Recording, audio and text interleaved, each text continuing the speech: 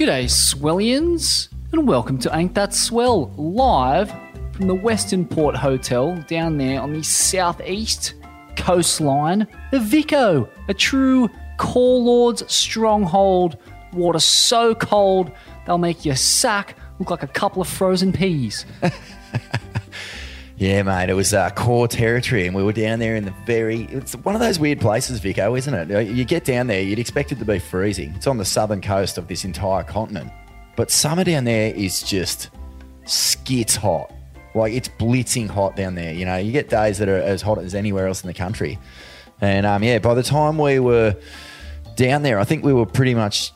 This is our second last show of the Are You Kidding Me tour. And it was a loose one, man. We went on so late, Smithy. Loose, are you kidding me? I rocked up to the venue and walked straight into a sandwich bag of gold tops plucked from the Victorian hinterland by a local doof DJ. Shout out to that man. And geez, that satchel bag of gold tops, it served me well. I had them for the duration of my stay in Victoria, which climaxed at Meredith Music Festival there. Perfect. That was a night organised for me by a crew of Swellians. They're such good people, such a great community we've created here. So shout out to Elsie and Jed and Bizarro Jed and Em and all that crowd. Likewise. I was getting selfies in the Dunnies, which is like, you know, quite an odd place to do a selfie, but sure, why not? It was good fun. And yeah, I remember, mate. The thing was, there's a restaurant in the Western Port, and we weren't allowed to go on until the restaurant closed. So it was like 9:30. It was so late. And from memory, I was pretty boozed. Oh, mate. I was listening back to it. I'm pretty boozed for this one. And I couldn't help myself. I had to tap into the satchel bag and I actually ate myself a gold top. See if you can hear when it kicks in. It pinged me good. I remember being up on stage going, oh, yeah, shit, there it is. The mycelium working, mate, it's magic. Keeping an ear out for that one for sure. But memories of the night? It was it was a real diverse panel compared to it was a diverse usual panel, and I haven't spent that much time in Victoria, so I don't really know the ins and outs of the various provinces and the dialects and rivalries and, socio-economic class boundaries, but I learned a bit about what fucking Frankston is and what it means to be from Frankston, thanks to former ASP head judge Richie Porter, who was my highlight of the night. I mean, he's unafraid. He's an unafraid man, and I guess you're not gonna scare easy when you're from fucking Frankston. That's what I learned. Yeah, it's a tough town with it's got all sorts of crazy history. I mean, I read a book about a serial killer in Frankston who ended up going to. He got caught. He went to prison, and then he became a woman. So it's. Not saying everyone from Frankston is prone to that sort of behaviour, of course, but no, serious stuff, mate. And, but yeah, Richie was great. It was awesome to have Glyndon Ringrose on. You know, he's a man of faith, a guy who, you know, did the tour in some pretty wild days, Smithy. Like, wow, raucously notorious party days, but he kept his own. He had a good crew on tour. I think the Hobgoods were on tour when Ringer was on tour, so. There was a lot of crew who, took, I guess, comfort in the Lord with each other. You can only imagine what was going on at that time. You know, they would have been sharing hotels, and you can imagine, on one side of that paper-thin wall, what was going on, just mounds of Bolivian ether wash and all kinds of chaos. And there's Ringer and the Hobgoods holding a candlelit vigil, trying to just, saying the rosary and getting that nice, deep, slow breathing and just healing themselves and for the long life ahead. So, yeah, it's just a crazy contrast. Full credit to Ringer and that crew to find each other and have such an awesome support network. Totally. I back it. They're all absolutely beautiful people. Some of my favourite characters from my time covering the world tour, the Hobgood brothers, absolute gents and legends. But big believers. And Glyndon was an absolute icon. What a legend! Just so full of humility and just positivity. So he was an absolute pleasure and some great stories. Again, I mean, we kind of delve into that wacky contrast between his lifestyle and the lifestyle of some of his contemporaries. I believe there's a great yarn featuring the Maroubra goat, Kobe Aberdeen Oh, yeah, that's a beauty. and Ringer on their way to surf Shipsterns, one of the And first ever sessions. Sandy Ryan too, mate. Speaking of Shipsterns, you know, like a guy who at one point in this podcast says, you know what I've discovered about life? It's really hard to die. Like, that gives you a little window into sort of his whole, you know, just what is it? It's like no disrespect to Sandy, but it's like how, you know, if a drunk rolls down a flight of stairs, he'll just get up and walk off. It's just, that's kind of how he lives. Even though he's broken his neck, you know, unhinged every bone in his body. He's just impaled himself on a lava spike on in South Oz there, collapsed his lung, broken ribs, nearly died. That was just before just get up and coming keep on the surfing. podcast. So sick panel, mate. And as always, you know, couldn't have done it without the help of our major supporters for the live shows. Billabong, who have been with us right since the word go, right behind the live shows, on your bong. And then Custom Footwear, of course, we're on there. Child Sunnies and Rode Microphones. Been with us since day dot, Smithy. Day dot. There's a lot of podcasters getting out there. If you're going to start, get on the road. It's just literally the easiest, best, high-quality material. But Smithy, before we get into this ep, mate, we're going to do a mini finger buns on who our favourite riders for the Bong are right now, because there's fucking a heap of them, mate. Absolutely killing it, the Billabongos. Going mad with their team. Whoever their talent scout is, pay the man a bit more. He's doing a bang-up job, Vaughan. Finger buns are just sitting in a room. They're sweet and sticky and absolutely delicious. Finger buns, feed your face into finger buns. I think they've got a team movie coming out pretty soon, so that's going to be huge. Oh, they've answered my prayers. Does that mean we're going to get more hewing? Oh, yeah, give us more.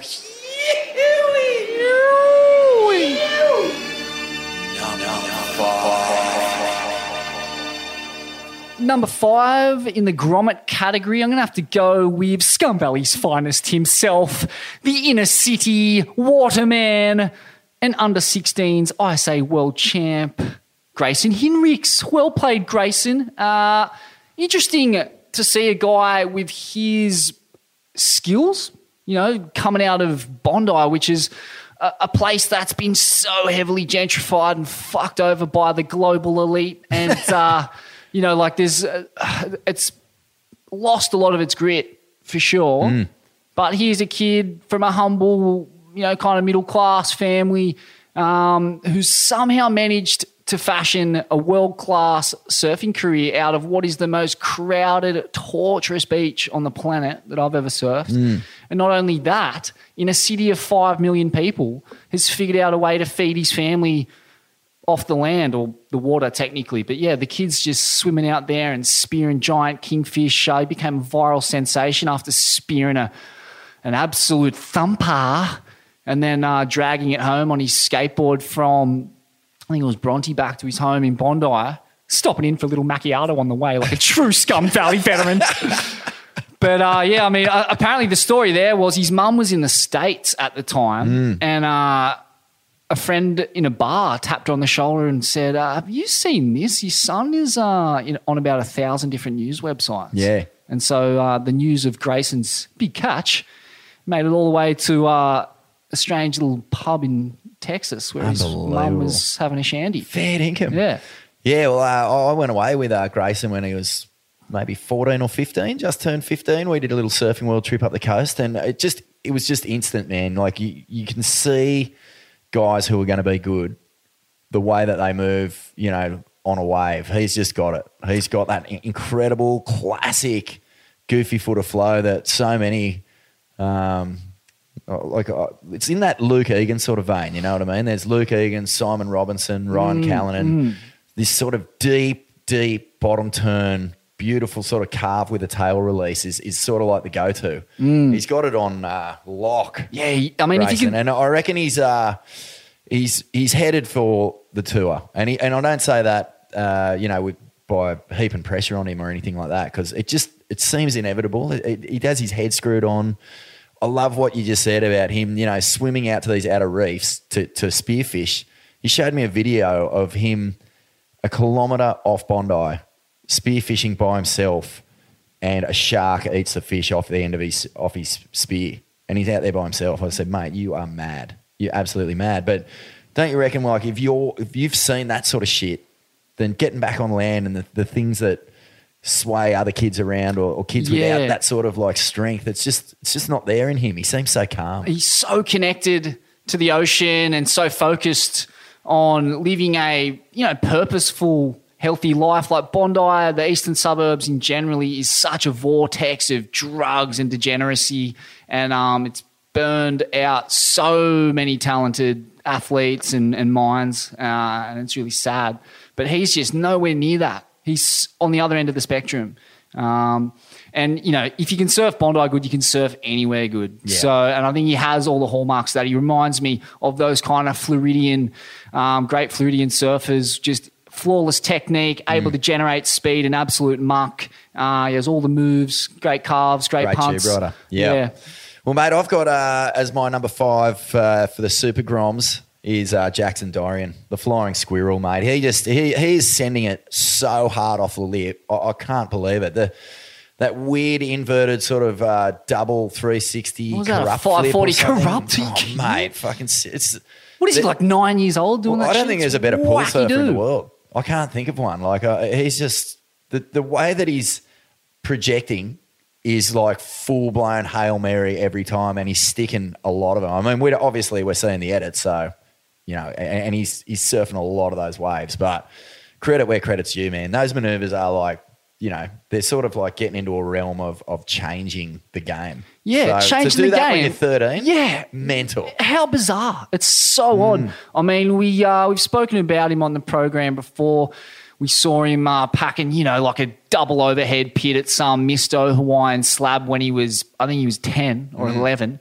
And I think maybe Ronnie was even surfing that day and was, intimidated by the waves on offer. And he was this tiny little white-haired Grom just stuffing him. Mate, nothing just diminishes you as a human being more than seeing like 13-year-olds just cracking the lip and getting pitted while you're just out there basically, chewing your nails to the bit. Yeah.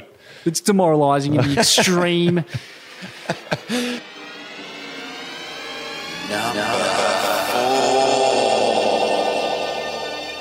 The Monstro Cone Wrangler category, and I'm going to have to go for Seth Moniz.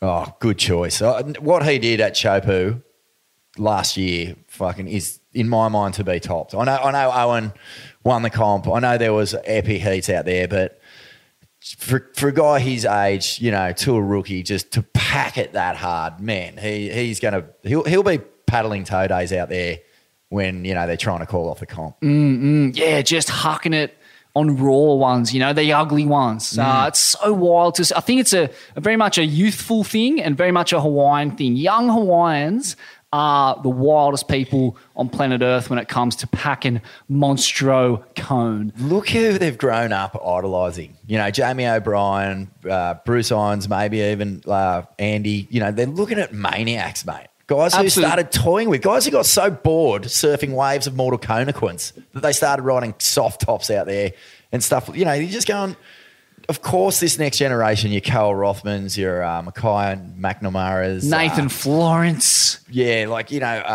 who's the other Grom who's just a... Koa Smith. Oh, there's just so many of them. There's And now this next generation is just like skits, and Seth is leading it, mate. They're so wild. If he doesn't go close to, being the best heavy water surfer on tour over the next couple of years, I'll be blown out. Absolutely. Blown out. Well punned. Yeah, so my choice for the Monstro Cone Wrangler is Creed McTaggart. I just think it's done without a lot of celebration. Credo and the gang, they just head off into the desert. They head off to whatever slabbing reef is doing its thing, often with cameras, but sometimes without. And, mate, the clips that he dropped last year, along with, a lot of the Rage crew, was just untapped fucking wild. surf.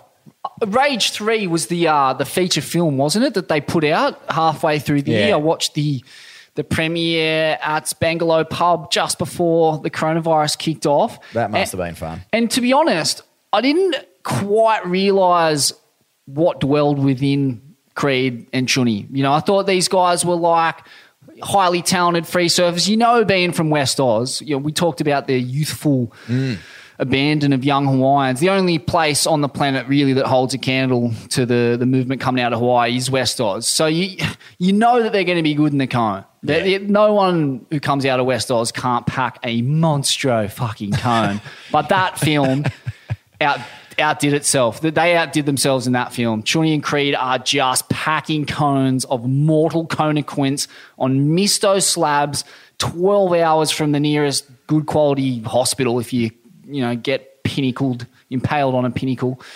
Blew my mind. I just couldn't. And some of the shit Chuni's done at Tombstones up there, just airdrop, backside, crazy shit into we're talking 10-foot cones that will fucking kill you. Hitting the end section after getting spat out with just so much fucking nonchalance that they throw these fucking 10-foot leg breaking airs on the end bit. It's just, it's a style of surfing that is so removed and so raw to, the rest of what's going on. Mate, the cojones, the courage you have to have. You can put Harry Bryant and for Ando sure. and all those guys into this category. But for me, in the last year, Creed and Chuni have been full-blown leaders in that world class. And I think that just, that their whole take on surf and what they want out of it is starting to really veer off into another direction. It's a joy to watch. It's a joy to be a part of. I'm so stoked that Billabong is supporting that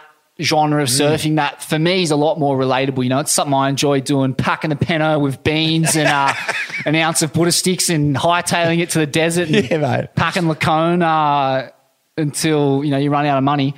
It's one of the great Australian pastimes, and I'm stoked that Billabong are both celebrating it but not blowing it out at the same it's good, time. Mate. It's really good to see. No names, no landmarks, minimal social media coverage. Mad. Which is your favourite Billabong comp demon? Absolute comp maniac. It's got to be Italo Ferreira, the reigning world champ. And I'm just, he's a guy I got to spend a bit of time with. I think I was the first English-speaking journalist to, I kind of made it a point in my career to be the first English-speaking journalist to track down the latest Brazilian sensation. I was the first guy to get to Medina when he was just on tour.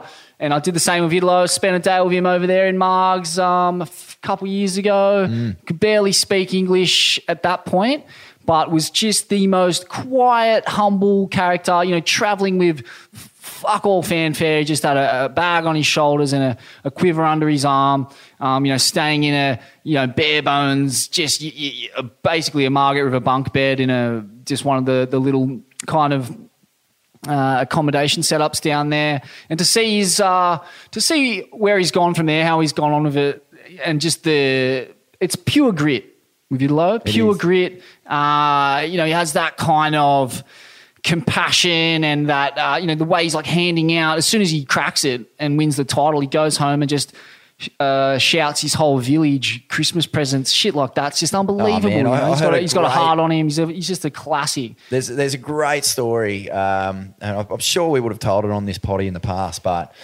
in the lead up to the world title showdown at Pipeline last year, so Gabby gets over there. He's had that little run-in Portugal, but he's backing himself heavily. Italo gets over there. He's just, basically just living and breathing fire. Like he just wants to surf his brains out. But apparently, the Billabong house and the Rippy house are not too far apart. And Italo would surf in the morning, run back up the stairs, and the second he saw Gabby paddle out, he would just, if he was halfway through a bowl of cereal, if he was eating a banana, no matter what. Mid-conversation, Vaughn. Mid-convo, turn around, grab his board, do the fucking wax up and just bolt down and paddle out and sit right next to him and just fucking basically be in his field of vision, be in his energy aura, just the whole thing, to the point where Gabby could not get away from him. This is one of the sort of untold lead-up stories. We heard all about the Andy Kelly thing, about Kelly turning up to the Red Bull house and Andy's there, and it's just, all that tension. Well, Italo was just like, it wasn't even cloak and dagger. There was nothing hot, hidden or anything. He's just going, Gabe's out there, fuck, raw, straight out there, just in his face. And, man, I think, like, if you think about that heat they had, that final heat, the ultimate showdown in the most pump and surf, and Gabby just almost just capitulates Yeah. emotionally. Totally. Like, you never see him do that. Because it's interesting, you talk about the Slater-Andy dynamic, and it's a different dynamic with Italo and Medina, because you get the sense Medina has so much respect for Italo. He sees, like, Italo's basically a new and more mongrelized prototype of Medina. And there's just nothing to fuck with there with Italo. The self-belief is just coming out of his pores.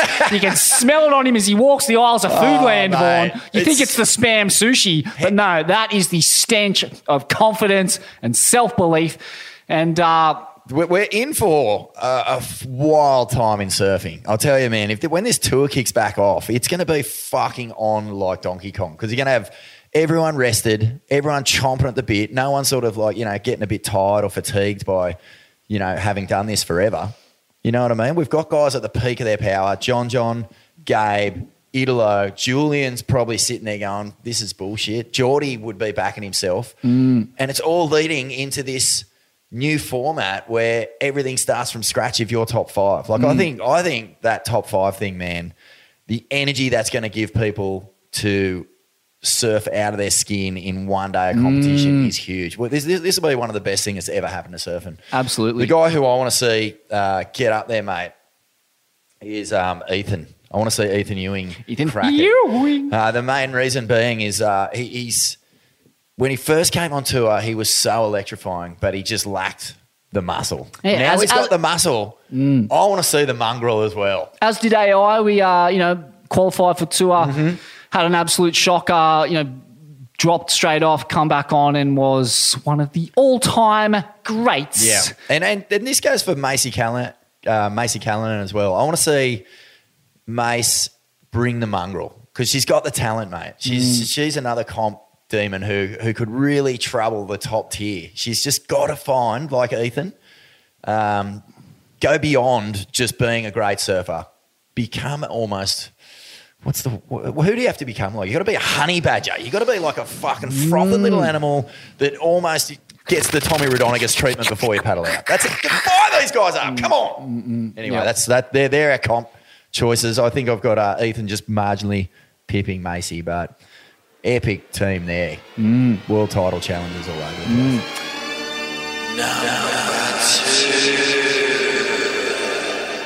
At number 2, our spirit animal in the Billabong team.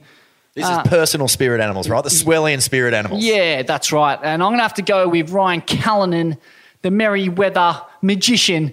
Look, I've always kind of gravitated naturally towards stories of transcendence. It's the value that I most admire in human beings. So, like, for example, I'll have a yarn of a taxi driver, and I had a yarn of a taxi driver recently. The guy was from Afghanistan. He worked in the presidential guard there, and now he escaped that hellhole to live in Sydney and drive taxis fucking 14 hours a day to, put his 2 kids through school, and he was just working his slot out like an absolute fucking battler. So I admire that as much as I admire, more than I admire someone who has come from a, middle-class family, grown up on the beach and become a world tour surfer.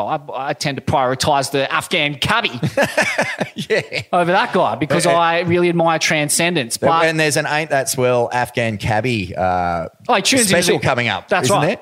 Yeah, absolutely. Tunes into the show, religiously, so to speak. But Callanan combines the best of both worlds. He's a guy from the working class stronghold of Newcastle, Merriweather to be precise, an absolute bastion of Australian surfing folklore and fucked up talent. And obviously, he's experienced the depths of sadness and grief that are pretty much unimaginable for any young person. It's so shocking what he went through, losing both of his parents in the space of 12 to 18 months, separate of each other. And to bounce back the way he's done, and just the person who he is. He was a great person before that, and now he is a remarkable human being. And the talent contained within his sinewy, turbo, turned up elastic frame is mind-blowing, and I think he's going to be Australia's next great world title hopeful. He's got the talent, obviously, and now he has the mental fortitude. The guy's pretty much untouchable. The only thing that stopped him so far is getting pipped by the eventual contest and world title winners. I mean, he's got a high seed, so he ends up coming up against the likes of Medina routinely at the business end. Sometimes he gets him, sometimes he doesn't. So I think he's got the moxie, the mongrel, the fucking beans, the minerals to get under Gabriel, to get under Italo, to be in the mindset of, you know, an MR-ish kind of like Zen-like just mastery of what needs to be done to get the win. Totally. And I reckon that, I think you're bang on right there. I reckon he's a world title contender. My spirit animal, Otis Carey. Absolutely love the guy. He brings so much to the team outside of just being a fantastic surfer, an unbelievable artist. I mean, he's fucking painted everything from woolies out the back of Lennox Head to Chris Hemsworth's bowling alley to having, you know, some of the most incredible just solo exhibitions, all over the country. Selling out shows down there in the Big Smoke. Yeah, China Heights Gallery is a place where he's done a lot of work, and people are just, he's able to tell stories of First Nation Australia in a contemporary way that translates to everybody. Like, he is literally, man, the glue that we need to, better understanding of the differences between our cultures as white Australians and black Australians, First Nations Australians, Indigenous Australians. And he has a fucking voice and he uses it, mate. Yeah. He is always on the front foot. He always approaches it with empathy and fucking understanding, but more than anything, dude, positivity and love. That's right. He wants to bridge the gap, and it is through guys like him that we truly learn, and I think he's probably, he's 100% the spirit animal that fucking we all need. A fascinating story. I mean, his mother is, how do you say the tribe? Gumbengi. Yeah. She hails from that tribe. His old man is just a working class spear fisherman from the mid-north coast, I think. Yep. His granddad was one of the last initiated members of that tribe. Mm-hmm. His grandma, I think, was forced to hide in the mangroves there on one of the rivers there from missionaries coming to take her away as part of the stolen generation. Just on that, there's actually more kids being taken away from Aboriginal families at the moment than during the stolen generation. So things have improved a lot less than they'd have you believe in this country. And despite it all, Otis remains, he never loses his cool, is what I really admire about him, And he fucking rips, Smithy. He rips. Righto, mate, down to number one. What do we got for number one? I think it is, who is the Billabong rider having a fucking crack? Because you've got to have a crack, Vaughn. You've got to have a crack. You must. I'm going to go with, you talk about cojones, Vaughn. You talk about big balls. You talk about bravado. Well, this chick matches it all in caviar. The egg jam on Laura Enever is just plutonium grade. She's packing monstro cones and having a fucking good old crack. Man, if you haven't copped Undone yet, her film that came out at the start of the year, it's the biggest bummer that, that was meant to be touring the world on big screens. COVID put an end to that, but it is such a great movie, man. Get on to, I think it's on iTunes or something like that, one of the film streaming networks. Get on there and please watch it. It made me cry. Like, the last wave of the film made me bawl my eyes out. It is fucking sensational. Incredible filmmaking, but more than anything, just watching Laura's journey, this spindly little tiny creature, man. When you meet her, you can't believe it. You're too scared. You don't want to hug her too hard. You feel like she's going to be like a small moth and just disappear into dust if you gave her a decent hug. And she's thrown herself over the ledge of, Jaws, Shippies, The Right. It's just an amazing journey. Nobody has had a harder crack. And I think she's going to be one of the most influential surfers, especially for women in history. And we've been waiting a while for that female tube pig, that female slab specialist. Like, Australia is absolutely chock-a-block full of the male version of that. But we're yet to really see a chick who just specialises in thick, ugly, stepping monstro cones of mortal Look how quickly it's consequence. coming on, though. It is coming on. Summer It was Longbottom bound to happen. is literally, I've seen so many photos of her just packing it. And this is because of Laura. Direct result, no question. Summer Longbottom, one of the Macaulay girls from over in West Oz, packing huge cones at Toomies and stuff. Mental. So it was an inevitability that we would see this first wave of feminist tube pigs. And it's going to be an exciting time. Because I was chatting to a friend of mine, Mel Mad, just like a crazy talented Australian surfer chick, and she was saying that, like, it is kind of rare to see chicks getting stand-up hits, and that has been the case for, it happens every now and then. Tyler Wright obviously being the most notable at P-Pass there and Honolulu Bay and stuff, but I think we're going to see a lot more of it, a lot more women in the lineup strapping the gaff on and just packing the cone. Even not so long ago, I was surfing a wedgie right break wall not too far from here. You know the wave. You were surfing it recently. It's not an easy wave. It's a huge wedge. If there's a bit of swell around, it's like, you can really spend a lot of time getting rolled around on the sand underneath Hawaiian-style power. And one of the most technical drops in surfing, that one. The wedge really doesn't help you out. Pasha Light was out there just fucking giving it some. Like, giving it a wild crack. And amongst... Give it some! Giving it some. And, man, I was blown away by basically her facial expression when she was surfing. She was taking off on these TPs that you get in the wrong spot, you are going to get so pulverised, and she's just laughing as she's coming off the bottom. There's in the wake of what Laura's doing, there is just this entire movement happening, and it's happening around the world. But I think in Australia, with the slabs that we've got, it's pretty awesome. So, having a crack on you, Laura. That's just so good. And a special offer, Smithy. If you're a Swellian and you have a young daughter who surfs, or a girlfriend who surfs, or maybe your mum surfs, we have personally signed copies of Undone to give away. So that's the book that accompanies Laura's film. So if you contact us on the Insta DM, the Swellian, and let us know that you want a copy, we can get Laura to personally sign that to your family member. Kidding me? Yeah. I'm mad. So she's offered to do that. So if you want to get a copy of that for someone you love who loves surfing, loves Laura, you can just contact us on the DM. We'll get that out to you. Bury your beak in Undone and then sack up, take a teaspoon of egg jam and have a fucking crack. The team's so legendary, isn't it? Shane Dorian. I mean, Occy and Parko, they're the gods. They're the Swellian gods. We don't Walk-up starts. Don't even need to mention them. Felicity Parmentier, she deserves a mention. Dakota Walters and Jake Lindemann.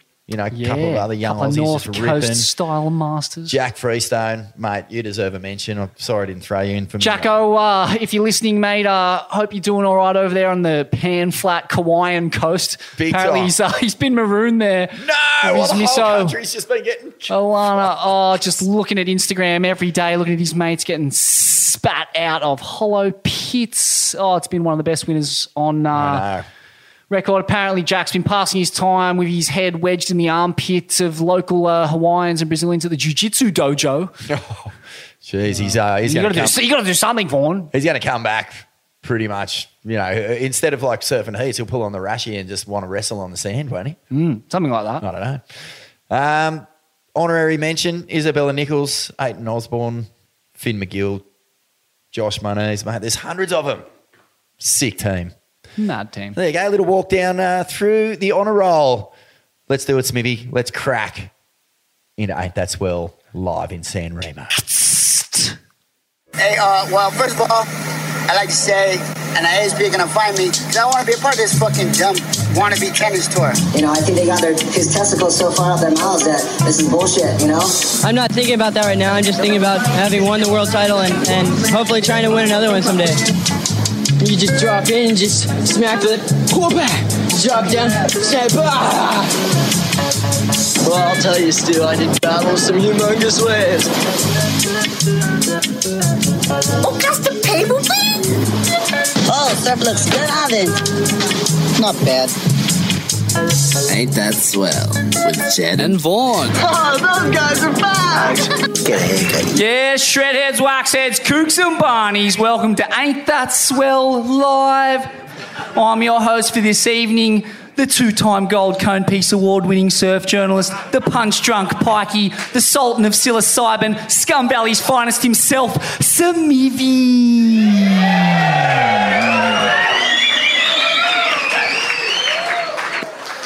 And this here is my loyal co-host and friend, Vaughn Dead, frontman of the Goons of Doom, former editor of Waves Magazine, Tracks Magazine, Surfing World Magazine. Vaughn Deadly, how art thou? Thou art excellent. It's good to be in San Remo. Thanks for having us all the way down here. Fucking stoked, Smithy. It's very mad to be here. And, mate, I don't know, San Remo, I haven't spent a whole lot of time down here. Done a couple of stints with my old mate Ravi, the Indo-Cretin, the one palm tube ping on your Ravi. Don't know where he is, probably getting coned somewhere. But apart from that, man, I haven't spent that much time down here. You know, I wish I had done more time, but I always seem to get stuck at the Doan Clinic at Gippsland there. I mean, not actually the Doan Clinic, the methadone clinic, but the toilet next to it, mate. Fucking, yeah, you can get a hit and a heady for less than a pineapple. It's unbelievable. It's, yeah. Real problems there, Smithy. More bang for your Bart than co-PP, Vaughn. Are you kidding me? Wow. Mate, my experience, yeah, I'm the same. I haven't spent a whole lot of time down here. I came down years and years ago for an ACC event over on the island and saw Simon McShane fucking flare the fuck out of the joint. Is he here? Local lord. It's bright up here. But, yeah, other than that, Simon Chipper and Eli Curry, two of my all-time favourite people from this region. And, yeah, it's just it's a sick place, but my knowledge of the place is bad, mate. I know the point. I know Vic Hislop caught some award-winning shark out here. I know there's other great stuff going on, but the thing that I know most is that there's actually fuck all chicks on Phillip Island, and I think that, like, last time I was down here, which wasn't that long ago, I heard that the government was putting forward this plan to maybe make the third or fourth born Fahafinis, like in Samoa, where you raise and identify the third or fourth born as a woman, just to even the ledger a little bit. I've seen it done. Couple of coconuts as the bra, and you just strap it in behind. You'd be surprised. It works.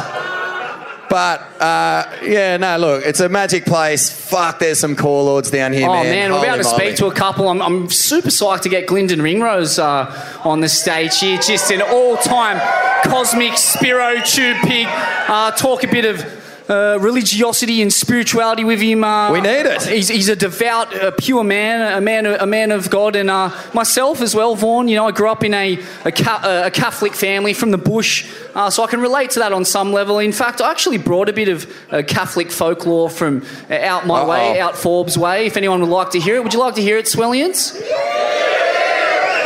So, I mean, this is a story that reflects both on the compassion of Christ, but also carries a warning that, you know, the road to hell is paved with good intentions. And the story goes, you know, it's the end of year Christmas dance, right? It's like Christmas mass, but, you know, you got your little kind of folk dance. And there's two people who can't get a date. You know, they got no partner, and it's not surprising why. The woman, she's a little bit disfigured. She has kind of like vertical lips instead of horizontal lips. Her lips are kind of running up her face. And this poor bloke, you know, he's suffered a farm accident and he's got a wooden eye. So, you know, he can't get a date. Neither of them can get a date. And they arrive at the mass, at the dance. And they're both there without a date, so the guy, he plucks up the courage, you know, and he goes over to the lady and he says to her, "Would you like to dance?" And she goes, wouldn't I? And he goes, don't call me wouldn't I, cunt face. That's some old school Catholic folklore there for you. My mother told me that parable when I was 10 years old. Oh, mate, that was classic. Let's get into it. Let's get our first guest up here. He was the child of Christian missionaries who spent his earliest years running naked through the tropical turquoise shorelines of the South Pacific like a young Christopher Atkins from Blue Lagoon. Returning to Australia, he learned to surf in the mid-north coastal town of Port Macquarie, famous for legends like Marcus Brabant, Michael Caine, Mick Campbell, and the dick-dragging Shanghai Walnut himself, Michael Eppo Eppelston. But it was when he moved to Phillip Island that the kid began to turn the dial on a pro career that would eventually see him become Blokes Island's greatest export. In a short but fabled CT stint, he nailed one of surfing's most iconic 10-point rides, sharing a drainer at Chopes with Jake Patterson that needed a miracle to pull him through. Thankfully, he's always had God on his side, and he returned from the tour to his beloved island surfboards, shaping, coaching Victorian juniors, and becoming one of the best ski drivers in the business, most notably ripping the 44 off the button in a memorably huge and stormy 2019 Rip Curl Pro. He's the holy man backside Nooners, the Padre of Express Point, the vicar with the island sticker. Please welcome Glendon Ringer Ringrose. So how'd you end up here in Phillip Island? You know, like, tell us a bit about how it all unfolded for you. Originally, I was in Port Macquarie. But before that, I was born in Vanuatu. I went from Vanuatu to Fiji to the Solomon Islands, then to Port Macquarie. So that's pretty much where I learned to surf. And then Phillip Island when I was 17. As soon as I got my New South Wales P's licence, my brother had moved to Mansfield, and he'd explored a bit of the Victorian coastline. He said, mate, this place called Phillip Island is insane. There's waves all the way around it. You've just got to go down there. So here I am. How's things been lately? Well, shaping boards, Island Surfboards, been there for 25 years. Fucking institution, Island Surfboards. Mad. And, driving the odd ski for the odd event. Originally, last year it was Quickie Pro. A couple of years before it was Fiji. And I've done a few search events.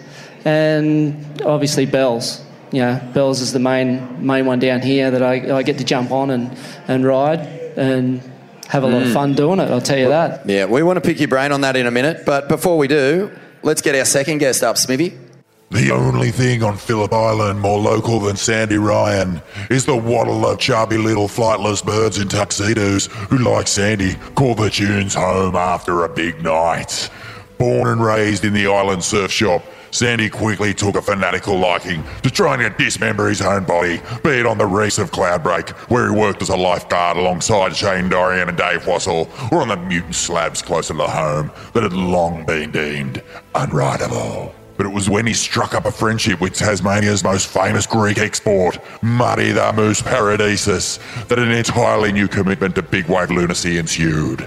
He's since taken on every heavy water slab in Australia, and despite breaking numerous bones, puncturing lungs, and copping deep sea drillings that make BP look like the appendix they are, he still maintains it's actually pretty hard to fucking die. Light a match and stop your feet for Sandy Ryan. Clearly, Sandy, you've got your faculties. You're doing well there, mate. This is what hurt more, this wave or did that actual bridge story go down? Oh, the public speaking's actually the worst, but that was after the bridge. So I was on the boat just doing like gaffer tape around my neck to make sure it was okay.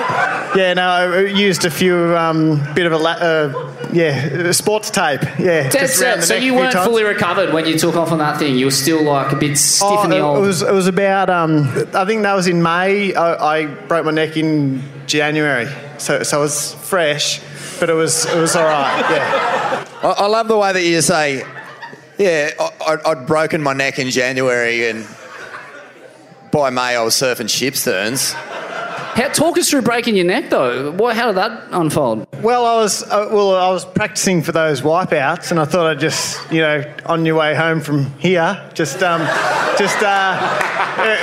back to the island, and I just love water, and you're just like, oh, why not? Yeah, no. But it probably wasn't a good night to do it. But one of my mates from Torquay, he'd never done it. And he had a bit of a shark phobia, so I didn't want to jump in and just be down there on his own and just thinking, Jaws is after him. And you're like, you don't have to worry about sharks, mate. Look at me go.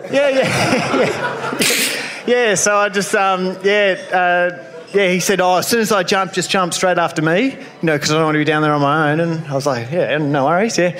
But he jumped, and I'm like, well, I'm going to land on him. My only hope is to clear him.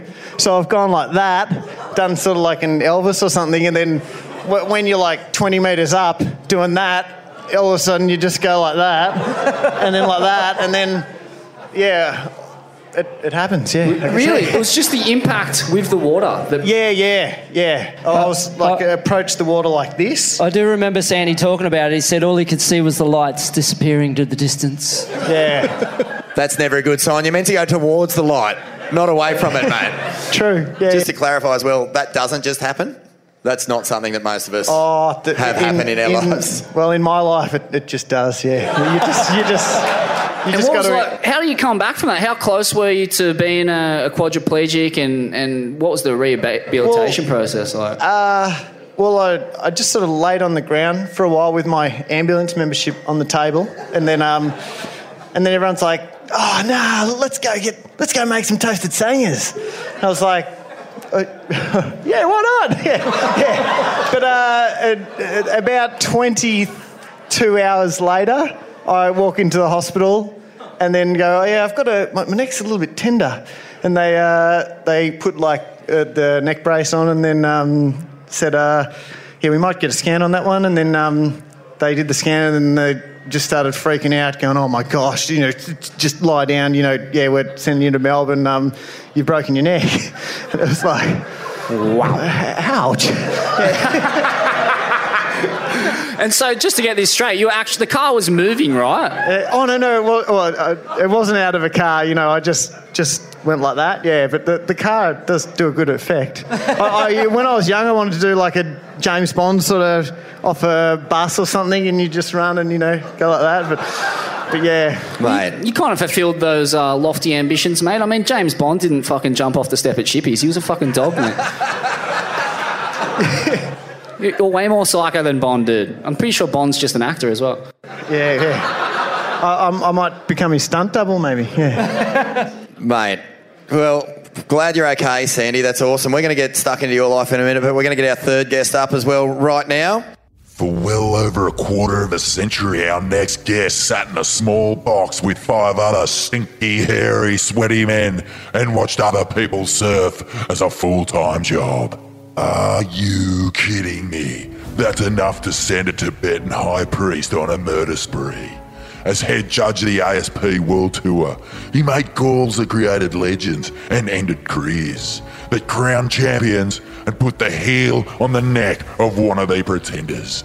He helped oversee the transition of the ASP to the new look Wuzzle, and he robbed Mick Fanning of a 4th world title when he handed Gabe Medina the most reprehensible 5.17 in the history of pro surfing. Only joking, not really. I still can't sleep at night thinking about it. And he also returned the floater back to its mantle as the most progressive turn in surfing when he handed Adriano de Souza a win over Owen Wright in shithouse Brazilian closeouts. But let's be fair, in all seriousness, he has the hardest job in pro surfing. And despite the flying muffins, the shaken scaffoldings, the whinging from pro surfing prima donnas, he somehow backed himself to get the job done and deliver the best surfers to the crown come the end of the season. He's Frankston's finest, the deliverer of 33,011 4.17s, and he's the former head judge who's here to clear up a couple of hell bungles. It's Richie Porter. I mean, judging by the reactions of the Swellians on social media, this is one of our most sought-after guests that we've ever had. They've been going absolutely mad. And, I mean, the words online bullying and, know nothing, clueless white dog get thrown around all too loosely these days, Vaughn. But, man, this guy, he's felt it. He's felt the wrath of the surfing commentary. He's felt the wrath of fucking every kind of hardcore, gnarly surfer that was on tour all through, the late 90s, early noughties. But at the same time... That was a harrowing period for World Tour surfing. There was some psychos doing the rounds. Sonny Garcia, Andy Irons, Dustin Barker, just to name a few. And he stared them all down and he's given them all 4.17s. Hey, Rich, welcome. As well as all the shit you had to cop over the years from the public and from surfers, let's not forget you did crown world champions. You did make legends happen, and there was also, some really magic stuff there. So, it's both sides of the sword for a bloke like you. How long's it been since you left the tour? Left judging start of, Pipe 2017 was my last event, and left the WSL the end of June. I was an advisor. That's a good way to say garden leave, finish judging, be an advisor. But so it's a couple of years now. So no connections to the WSL at present? Pardon me? No connections to the WSL Not one. At present? Yes, let's get the fucking dirt going! That's what we want to hear. Some good mates that might get a bit crushed later on, but they don't come to Blokes Island, so they'll be right. Mate, you're from the right side of the coast, the good side of the coast. Where we have women and don't jump off things, yeah. Mate, just give us the word. What have you been up to? What's been filling your time since you left tour? I've been doing a few judging seminars, which is kind of weird because I don't really have any interest in it, but, telling stories, working in events, so doing the same sort of work but just not around a beach, just corporate events for a company in town, DG Global. Good, they run good events. So, yeah, it's been nice. Good. It's been a change. 22 years of judging's enough by far. Well, I want you to put your judging cap back on just for 1 second, because we're gonna get deep. But in the last 2 days, a pretty major judging blunder went down, right? Jack Robbo threw his board in the face of Zeke Lau. I just want you to pretend you're head judge again. So Zeke pulls in. This is right at the start of the final. Jack throws his board. Zeke runs over it. Pretty clear interference. Both guys actually had to win the comp to qualify. How do you read this one? It's a really good tactic by Jack, right? Oh, no shit. Chuck your board in the way of the guys. But hang on. Have a look at the size. You could almost duck dive that. He could on that board. What are you telling the boys if you're still in there? I wouldn't have done. I would have gone, shit happens. It's one of those. Adam Melling and Owen Wright at J-Bay a few years ago, same thing happened. Where's he going to go? He could duck dive, I'll give you that. But it's a bit nasty to duck dive in that spot, and it comes up really quick at you when you're sitting there. The TV, as I always use my get out of jail free card, the TV never does it justice. So what you see is not quite what it is. But just to play devil's advocate for a second, one thing I've noticed, you spend a bit of time in the water around these guys, and, there's no coincidences. Like, these guys are so tuned in to what's going on out there. It's hard to believe that he accidentally ended up in his way. And for also, like, even the fucking most classic kook or Barney knows you paddle towards the foam, not for the exit of the tube, right? But he did it. He did it well, though, because you watch his feet, he's kicking, so he's showing to the judges, I'm really, really trying. Oh, no, I'm not going to make it, I'm going to throw my board away, and, oh, look out, Zeke. Oh, we're both screwed, but better you minus, don't get the 8-5, and we're on even Stevens. Zeke will be back. It's a ballsy move to pull that in Hawaii, though, on the North Shore, though, isn't it? Zeke the Freak, he's an intimidating character. He's kind of like the new school Sonny Garcia. And Jack has essentially knocked him off tour with what is borderline gamesmanship. You're not pulling that in the early noughties, are you, Richie? If that was the real deal, Sonny Garcia, you reckon? That's what I'm saying. If you do it, like Ringer would know, you come in, you're going to get smacked on top of getting run over by him.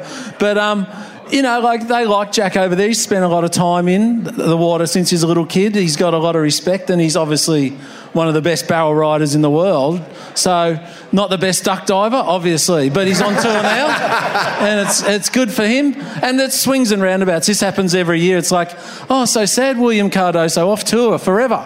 Oh, versus Jack Robinson on tour for the next 10 years and watch me get barreled. Fucking oath. And just for the record, love the kid, mate. Maddest tube pig going. Can't wait to see him at Grudge again and Chopes and wherever else. But and a lovely kid, man. So fucking the future is looking very bright for surfing, and it's looking very hamad. So 4 Aussies qualifying this year. I think a round of applause for those guys. That was huge. Righto, let's get stuck into it. Glendon Ringrose. This is your life, my friend. Oh. Mate, tell us about this region and what makes it so fucking cool. Well, you know, like when I first came here, as you guys have mentioned before, I got in a lot of trouble for saying what you guys just said. The F word? Calling it Bloke's Island. Oh, Bloke's Island, okay. Come on, that's what it's called. Richie knows that I had to go over to his coast to actually find a woman. And yeah, she did. You stole one of our finest, so good job you. No, like Phillip Island's been a pretty awesome place. You know, like there's a great bunch of people who live here, and a great bunch of surfers too, and the regional area as well.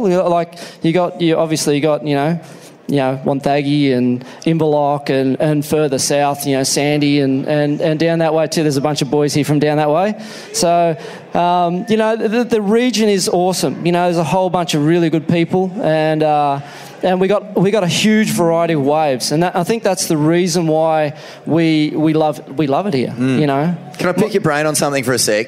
Like, the surfers here are maniacs. They all know how to, like, pull in. They all know how to ride reefs. They rip. Why aren't we seeing Victorians represented on tour, do you think? There has been a few. Yeah, there's been a few, but... Well, you know, you got to remember, as a grommet, growing up in Victoria, yeah, do you want to put a pair of booties on, a hood on, a 4-3, and go and battle? You know, you saw the wind today. The wind's howling. You know, we got that 80-90% of the time. You know, so the grommets don't get that opportunity from a real young age to surf right through winter. And usually a lot of our waves are pretty challenging and pretty solid. So we're really searching for grommet locations to find waves for them to surf. But yeah, talk to us about your introduction to surfing, Ringer. Like, you know, where you grew up, who got you into it, who your big influences and heroes were? You know, Port Macquarie initially was where I learnt to surf. And my influences from there, you know, I hung out with Mick Campbell a bit, off and on. And what was Campbell like back in those days? He was so good. Still the same. He hasn't really changed. He was just a bit more of a grommet, you know. So, you know, Marcus Baband, I don't know if anyone remembers Marcus Baband, or there was a few guys from that area who were pretty predominant, you know, surfers. And you know, I grew up there, initially got a start to surfing, and I pretty much came here when I was 17. So, and then competed pretty much through the board riders. Like, Phillip Island board riders is one of the best places you can possibly start, you know. Yeah, Phillip Island board There's a whole lot of them here. You know, like, for me, that was a great stepping stone. A whole bunch of good mates and, you know, down the beach, hanging out, going surfing, wrestling on the beach. You know, and just messing around, and good competition, and you know, and you know, a lot of these guys, Phillip Island guys, in this region, are really good surfers. And there was, you know, like you mentioned, Simon McShane and Black Cat, and Sandy, a bunch of surfers who I sort of grew up with, and we all pushed each other more. You know, we all challenged each other, and then as you did that, you just expanded and went on from it. And when did you realise, you know, you might be able to make a career out of this? Well, it was hard. I started pretty much on the, you know, doing a few state rounds, competed in a couple of Aussies.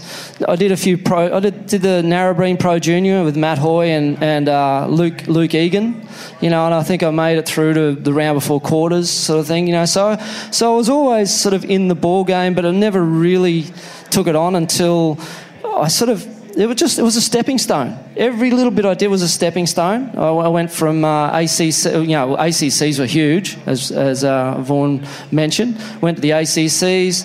I was hanging out, made the finals, and Luke Hitchings actually said to me, he goes, "Oh, are you going to do the QS next year?" And I thought, well, you know, why not? Let's do the QS. so it was really because of Luke Hitchings talking to me and going, look, let's do the QS. So I went, okay, let's do the QS. And it was all just stepping stones, bit by bit by bit, until, but always challenge myself every event, make 3 heats. Make 3 heats. Make 3 heats. And in 3 years, I ended up at that point of qualifying, Yeah, right. And I mean, you're doing the QS in the early 90s, mid 90s, right? I mean, and pro surfing at this point was radically debaucherous. You'd developed a relationship with God, obviously. Can you talk to us about, when God come into your life and how you balanced out your spirituality with what you were seeing around you, like the environment around you? Yeah, well, I guess Slater had come into it and he'd been a little bit more focused on, healthy living, surfing, and he pretty much he was my age sort of thing. So it wasn't as a bigger thing to actually come in and try and live a little bit. I mean, we all got caught, even me being a good Christian, I still got caught in the party scene a bit and hung out with people and there's a few laughs over here. Look out.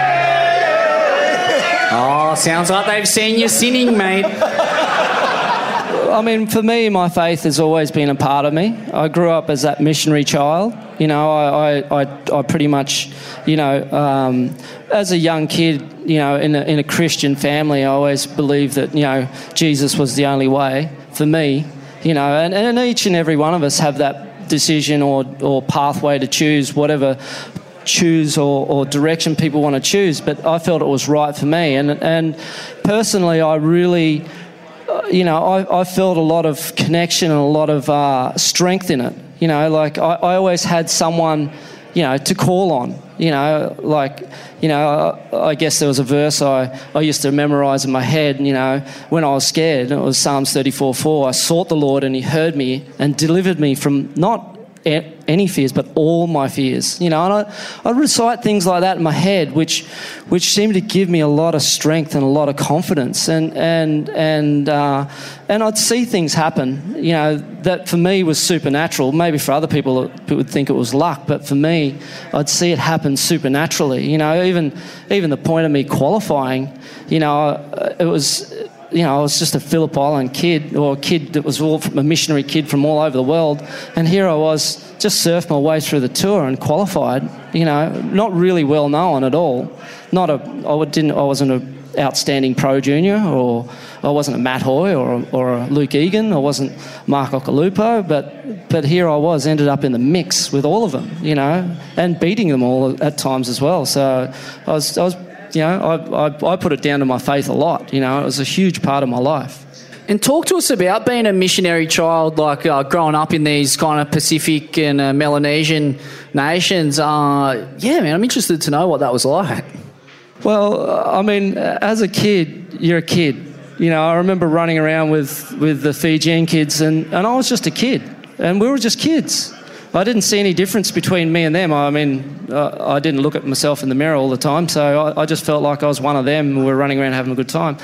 And then I actually found it harder transitioning coming to Australia, where I felt like I remember seeing all these, going to school the first time, and there was all these white kids. And I was like, wow, I was really shy and felt like it was quite a hard challenge. I guess I was 11 or so I kind of felt a bit intimidated, I guess, at that sort of age where you're sort of just starting to mature. But yeah, it was quite a transition. But like as a kid running around, you're just a kid, so it was fine. Mate, I've got a funny story that I want to bring up, and there's no point to it, so please take it for what it is. But years ago when I was editing Waves, you went on a trip to Shipsterns Bluff with Kobe Aberdeen, and on the boat out to the break, it's quite a heavy, meaty day, and you're sitting on the boat with him and you look down and he's got this bleeding knee because he just got a fresh tattoo of the devil's head on his knee. And that's our Kobe. And this is how Kobe tells me the story. Glendon looked at me and he just said, "Do you know what you've done?" Like, "Is that the devil?" And Kobe was like, "Yeah, mate, it's just a sick drawing. Don't worry about it." Anyway, he said that you two had this conversation, and then he was kind of like just playing it down, but you were concerned about him.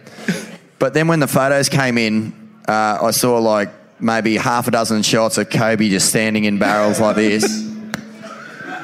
And the only shots of you were like caught on the button just getting fucking annihilated. Absolutely smashed to smithereens. Now, can I tell you my side of the story? And I couldn't help but think to myself. Do you know we turned up on the boat and we sat there for a long while with Kobe and all the rest of the boys? None of them wanted to go out. Waiting for the swell to drop. None of them wanted to go out. And I said, I haven't come all this way not to go out. So I got my board out and paddled out there. I had 2 bombs. No cameras out, mind you. 2 good waves. All of a sudden, they're all jumping in the lineup. It's unless the camera was out. Ouch. I was so close. I was trying to get Kobe to send the video of the story. It would have been amazing. But anyway, look, the other, getting back to miracles that do happen in the surf, I don't think you can go past this particular wave that happened in a heat. Tell us the story of this. Rich, were you on tour when this wave happened? It was when they were sitting in the boat. They had to judge from the boat because the towel got washed down.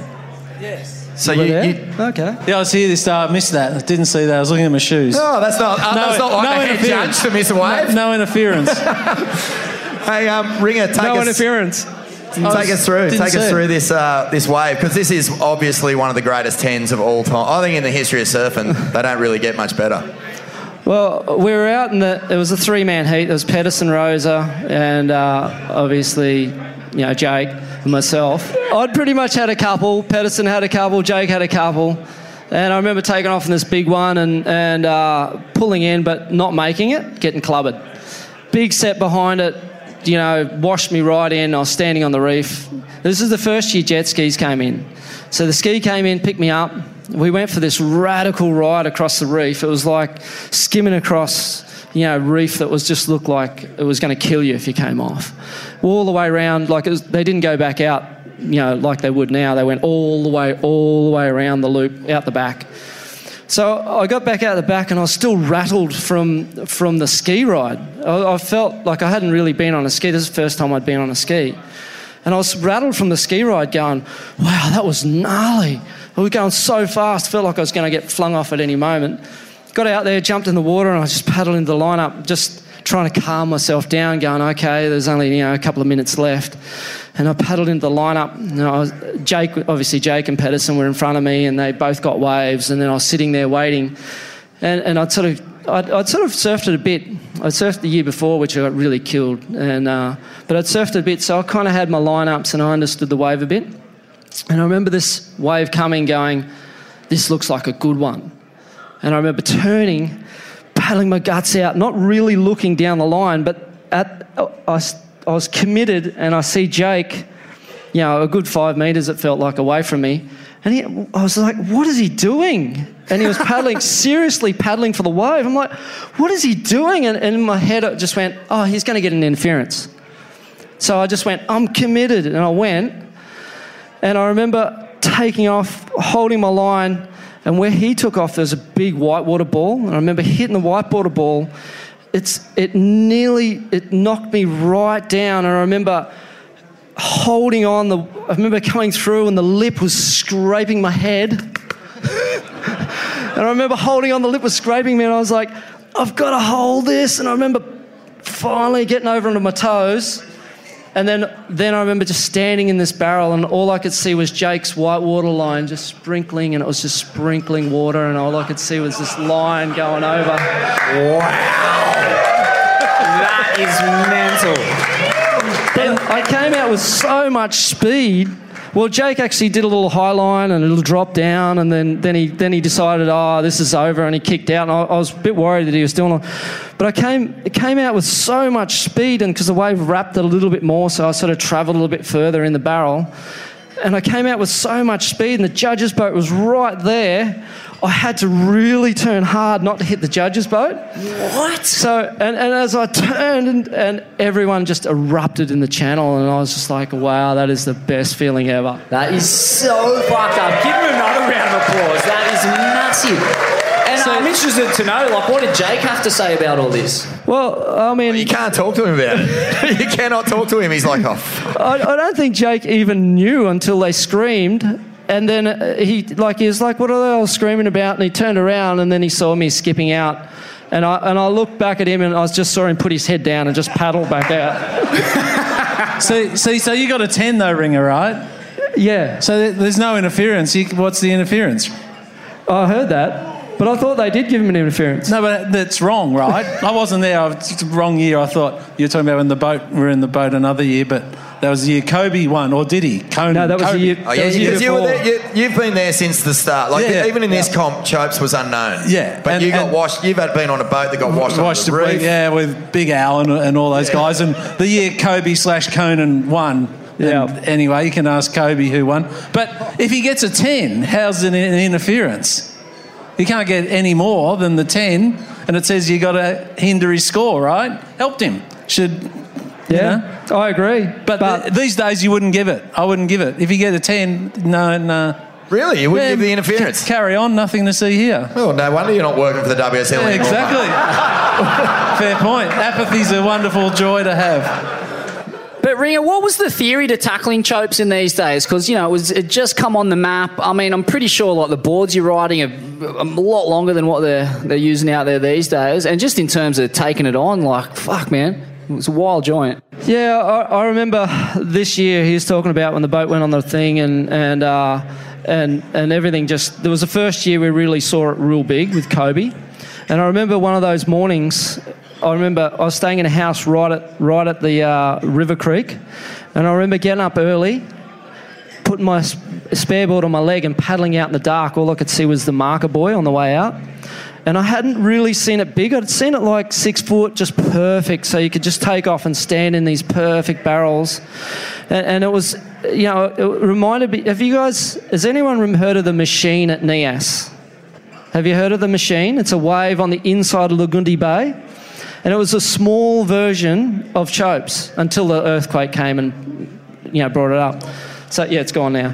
But you could take off and you could feel secure in the barrel even though you're so deep because the thing would hit a corner and get more hollow and slow down. I mean, we've all seen it. So you could feel really safe. And as long as you made the drop and got in the barrel, you just had to hold on, So I remember paddling out. It was dark. It was the first time we saw it really big, and I remember Brendan Margison taking off on one, didn't make it, and I reckon his leg rope pretty much stretched about 10 metres. He was like holding on, and the leg rope just went, whoa, and I just remember looking at his leg rope going, how did that not snap? And eventually it sort of pulled through the wave and then pinged back, but his leg rope remained long. It didn't end up shrink. Can I just ask both of you guys, because you were there at the start, Rich, did you know what you were looking at when you first saw it big? Did you go like, this wave's going to change everything? That day, the big day, the one Conan/Kobe, I thought when we're sitting in the boat, I thought if we get out of this at the end of today and no one's dead, we've won. Because honestly, no one had seen it like that. The local bodyboarders and Poto and those guys, he was probably driving Glenn on the ski. Never get on the ski with Poto ever. Anyway, never. But it was phenomenal. It's like, and that's why we cooked it a little bit because we'd never seen such waves. And it's have a 10, you have a 10, you have a 10, 10, 10, 10, and there was too many, and that's why the result went the way it did. I love this. And then to top it off, we had to go and run the women. They were there as well at the small pass. So the tour rep said, "Give us the heat sheet from the final because I'll go into the stage on land." And he somehow lost it between us handing it to him and we chuffed off on a boat merrily going, well, Kobe won that heat. I mean, Conan won that heat.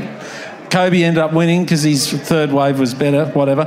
But then when Conan, Mad Hawaiian, says, I want to see the heat sheet, they've gone, we've lost it.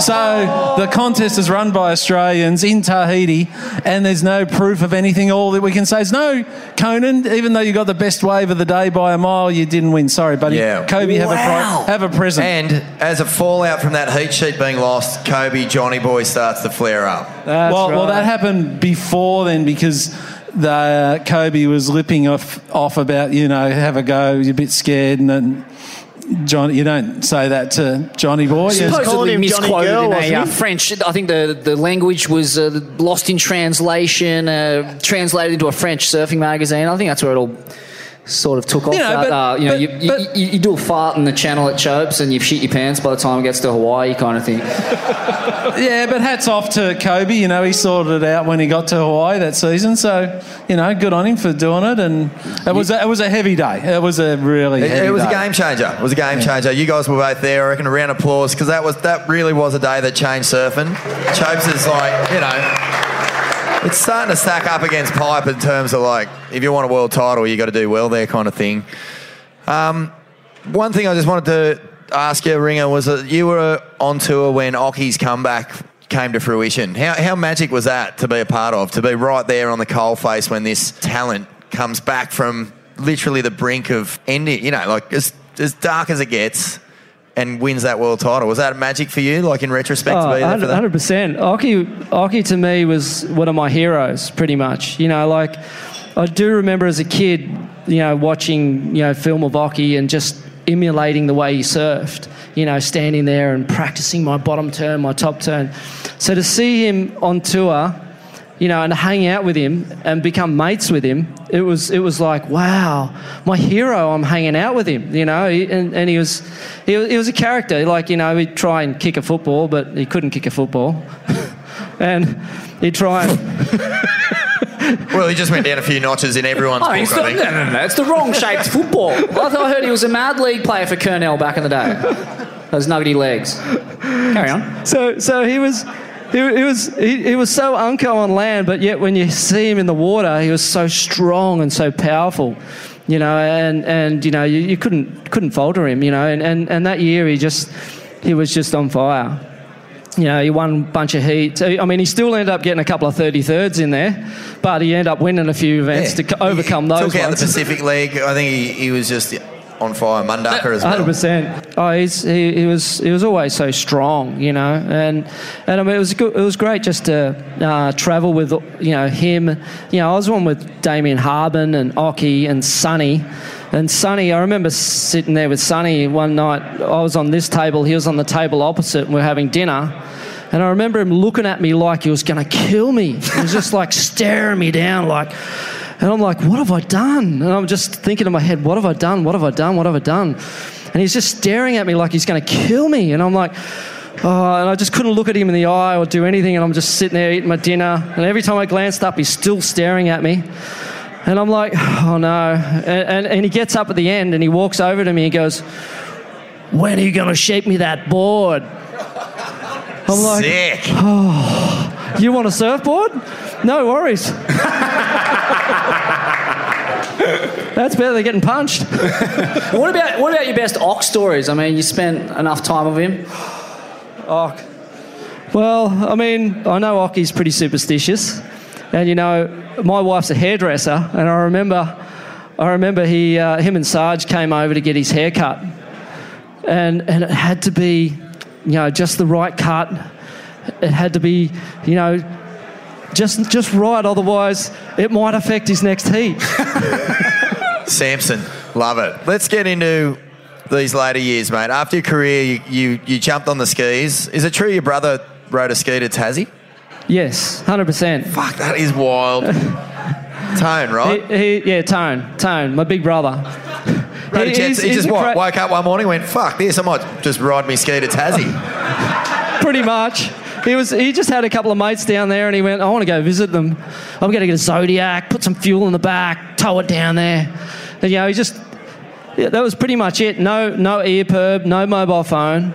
We had a mobile phone, but you don't have, it was analog or whatever, so you didn't get a lot of reception very far out. So he made it there, But on the way back, he decided not to tow the Zodiac because it was too slow. So he decides to just zoom off.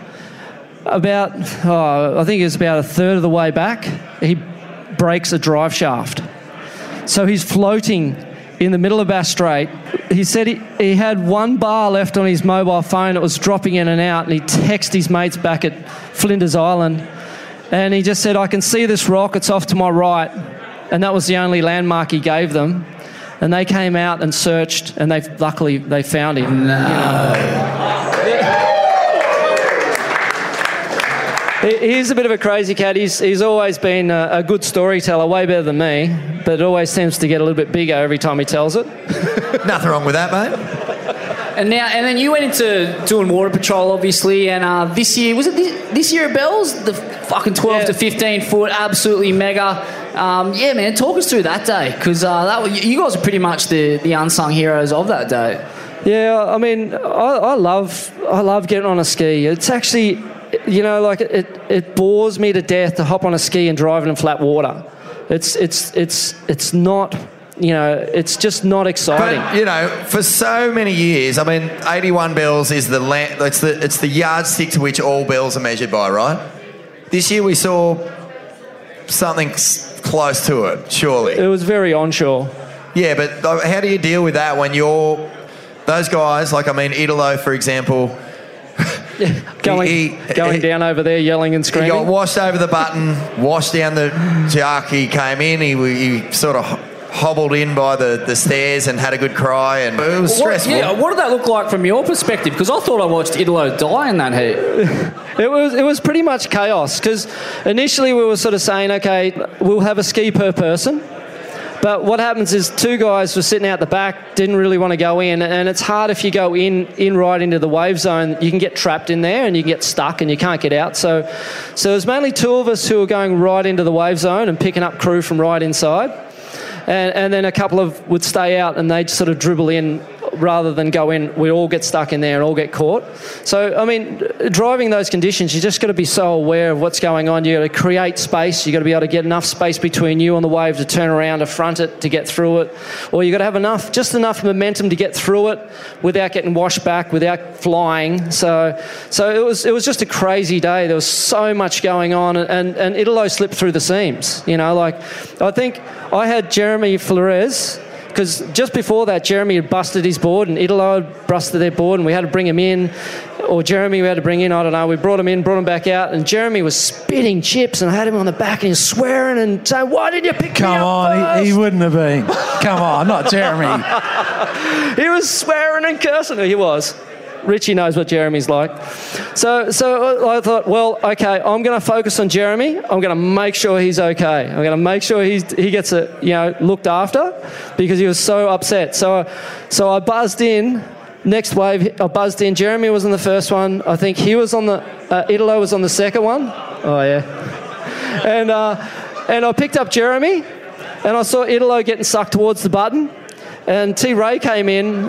T-Ray was driving in his own ski, so I'd actually gone across the button to pick up John earlier, because the tide was so high and there was so much water getting pushed in.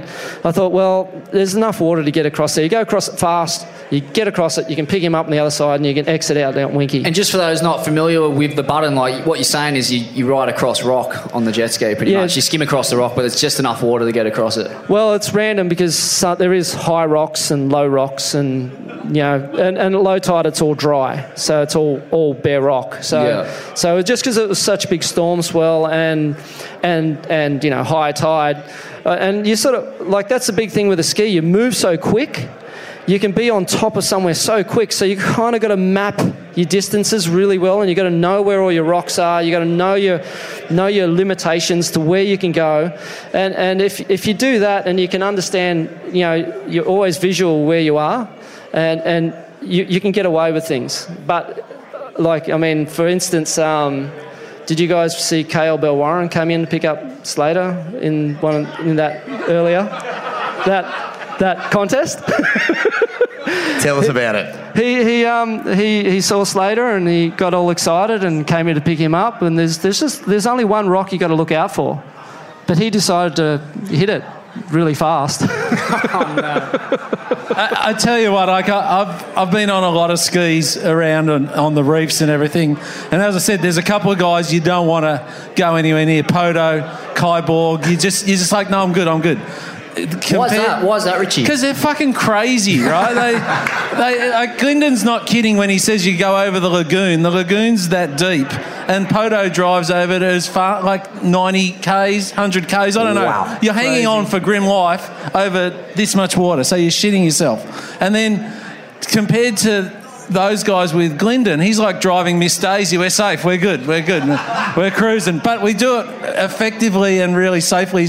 He's the safest driver in the world, hands down. I kid you not. Mansell. I was keen to know too, like, where is the worst place in the world to do water patrol, or at least just the most dangerous? It was probably in Fiji with Kai Borg. Big Kai Borg, mate. Yeah, no, I guess, I mean, Bells is tricky. They've all have their challenges, you know. Fiji at low tide, you hardly got any room, so you got to track where you are, and you got to track up the lineup. You can't pick guys up in that zone on low tide because it's Barrier Reef. So you got to actually call them out, and you got to pick your moments that you can get in there. So Fiji's pretty gnarly.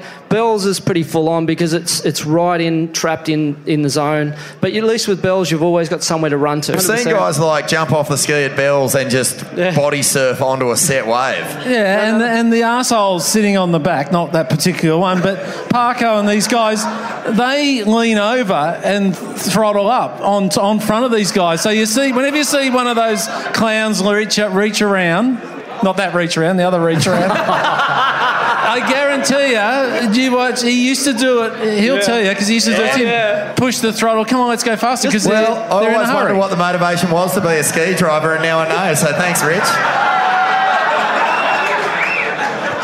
Happy days. Ye old reach around. And also, I mean, later on in your career, Ringer, as well, mate, well, not in your career, just in life, man, you had to overcome cancer. Can you talk to us about the emotional and, you know, spiritual and mental toll that took? Well, I mean, I was sitting on a ski for a Surfing Vic event down here at Phillip Island, and I felt a bit sore. I went for a surf early morning and did a late turn, and I felt a bit sorer. I was standing in the shower and realising that something was getting quite big, and thought, well, it should be all right. But then I thought, well, that's us blokes, isn't it? She'll be all right. But eventually my wife said, no, I'm taking you to the hospital. So off we went to the hospital, and a whole lot of fondling and chopping and a whole lot of other...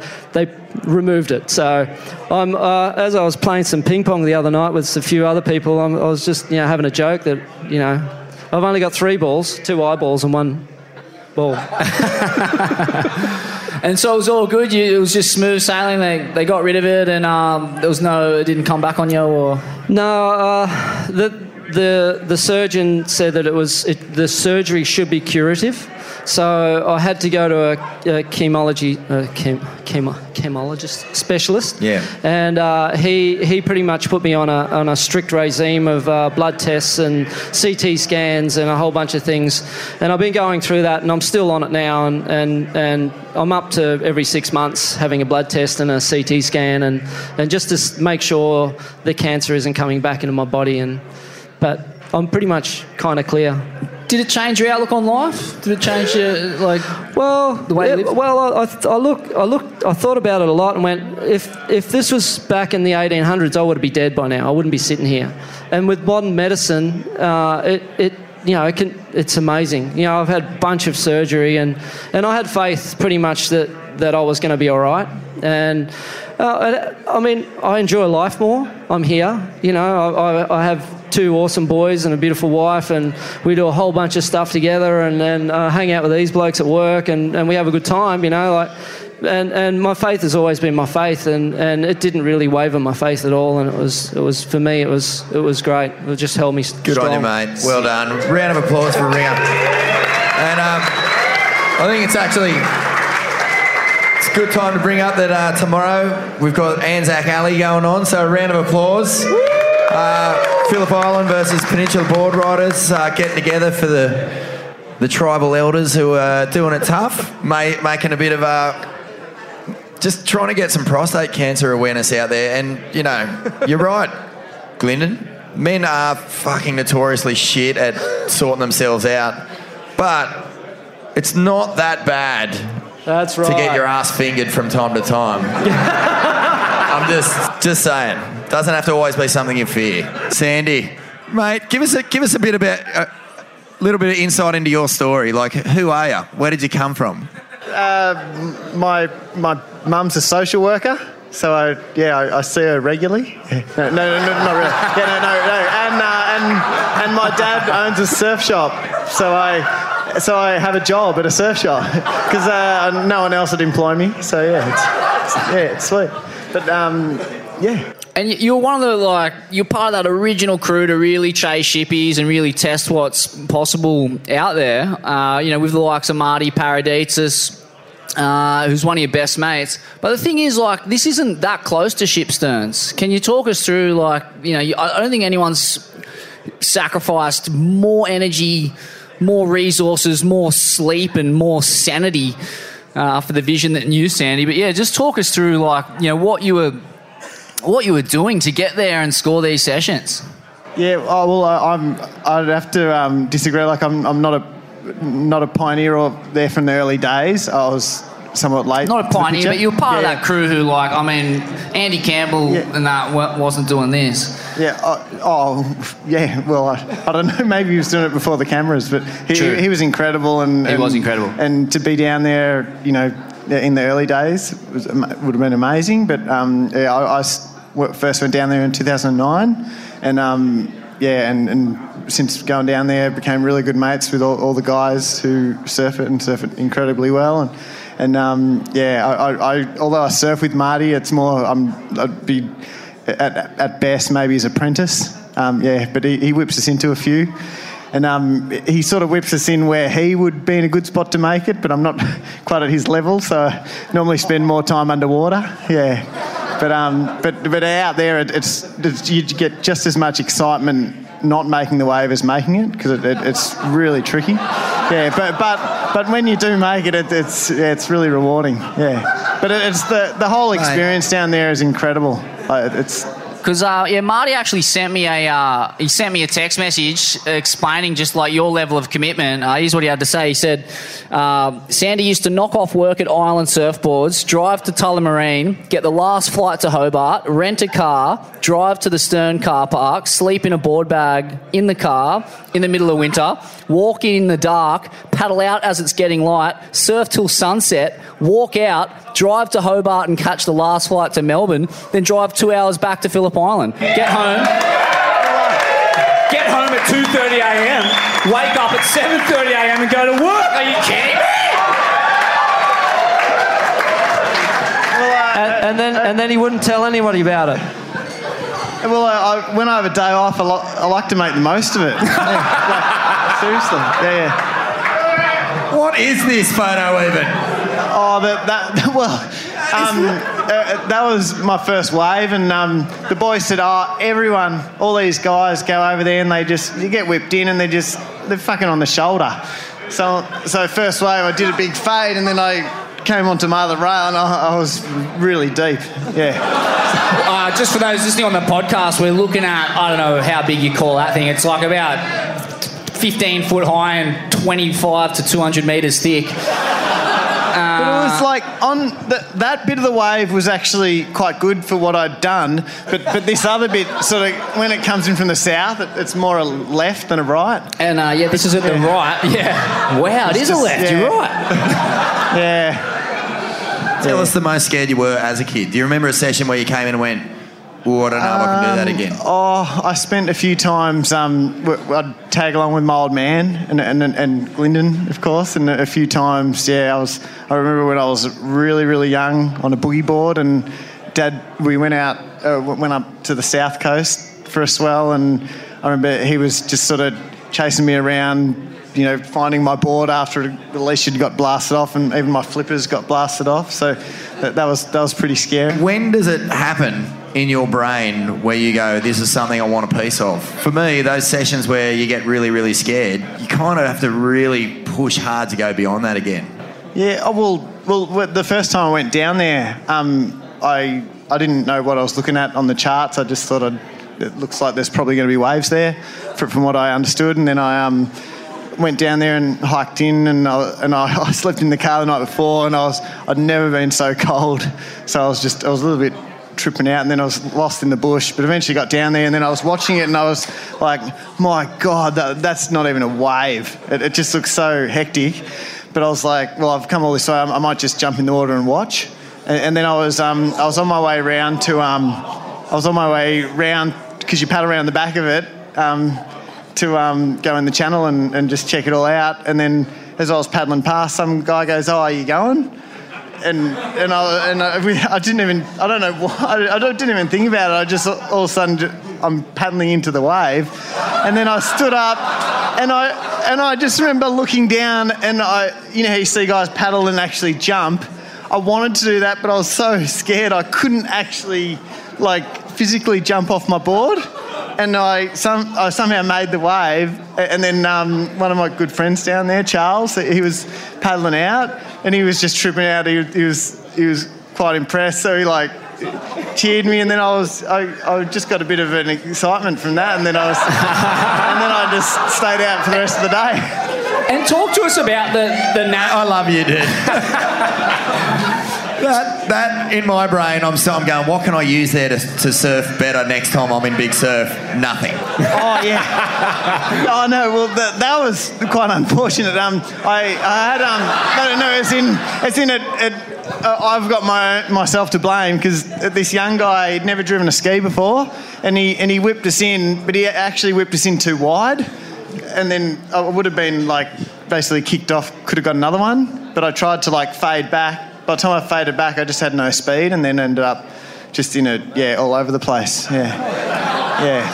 What is the trick to getting it right out there, like paddling? Talk us through the tricks of the trade at Shippies. Oh, well, you'd probably have to ask the boys down there, that they're the experts. But come on, mate. You got a couple of nugs out there. No, but it's paddling I find easier, because at least you know where the reef is. Every time I get whipped in, it's just, you're just going along these rapids, and all of a sudden, lumps are coming out of here and there. And whereas at least when you're paddling, you're sitting on the edge of the reef. So yeah, but it's extremely tricky though. Yeah. And Russ Bjerk got one of the better ones that's ever been paddled out there recently. What did you make of that? Oh, that was very impressive. Yeah, definitely. I was spewing for Marty, because he was up and it moved under him. I don't know if anyone's seen the footage. You can see him scratching and just going, fuck, realising it was a nugget. But Russ is incredible. Actually, that's a good point you bring up. It's worth touching on. Is you see the Shippies crew, you know who they are. They're a tight unit, and they want the biggest one that comes through, right? And then you've got crew who are visiting and coming down. What's it like? Are they sort of egging you on to get the good ones, or are they kind of like? Oh no, they're so welcoming. But I've fair dinkum. They're not like, oh, this is the best one I've seen out here in years. Well, I don't know. I've only gone. I assume if some guys rock up with 10 crew, or rock up just fly in for a swell and just go out on the boat like rock stars, and then don't get into the the whole vibe, the culture. But yeah, I've only gone down there on my own, and just walking, and crews that just tread lightly, and then develop so many amazing friendships, and yeah, it's unreal. Speaking of amazing friendships, you're close with Marty Paraditzis, and I understand you guys did a trip out to the desert a year or two ago where you ended up nearly dying. Can you talk us through what happened there? Yeah, I had a bit of a. Yeah, we had an incredible trip, and actually seems to be a recurring theme in this guy's life a little bit. That's where I got into Ain't That Swell, because we had a drive for 20 hours, and then Marty's like, I'll chuck these guys on, these guys are sick. And I was like, what?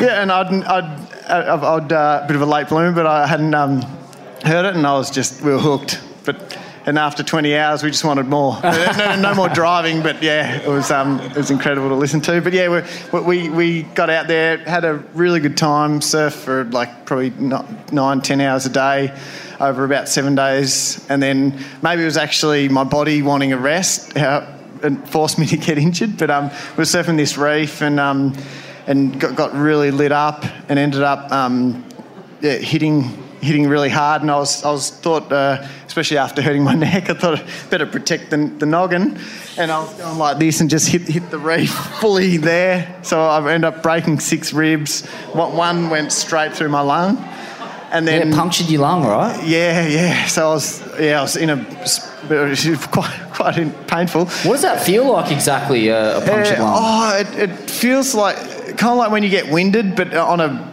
bit of a higher level. Yeah. Sort of, I guess. Yeah. And then after that, I've come up and I'm trying to breathe, but it's like there's a bit of glass over my mouth.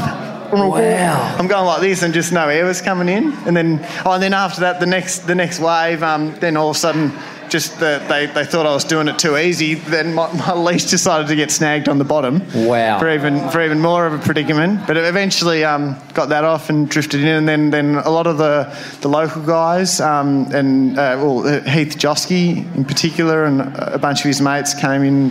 They were just incredible help and support. And there's no phone reception out there, so I was like in the shallows, sort of coughing up blood and stuff, and then Marty ended up finding where I was, and he came in and helped us, and everyone was like running over the dunes trying to get some signal, and eventually, that they were able to get a trooper in, and the paramedics eventually got called and arrived, and then back to the local airport, and then flown to Adelaide, and then that is bit mental. of recuperation, yeah. How close did you come to dying? Like, what's the process there if you can't get oxygen in? You know, how long have you got? Oh, it was all good. I eventually was able to get a bit of breath. Get a few little gasps. No, I'm sure I would have been right. Yeah, it wasn't. Mental. Yeah, but yeah. No, but it's amazing when you think about it. It's actually I've talked about it with my mate Simon McShane a bit. It's actually hard to die.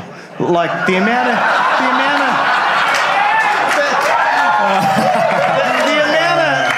near-death experiences we have.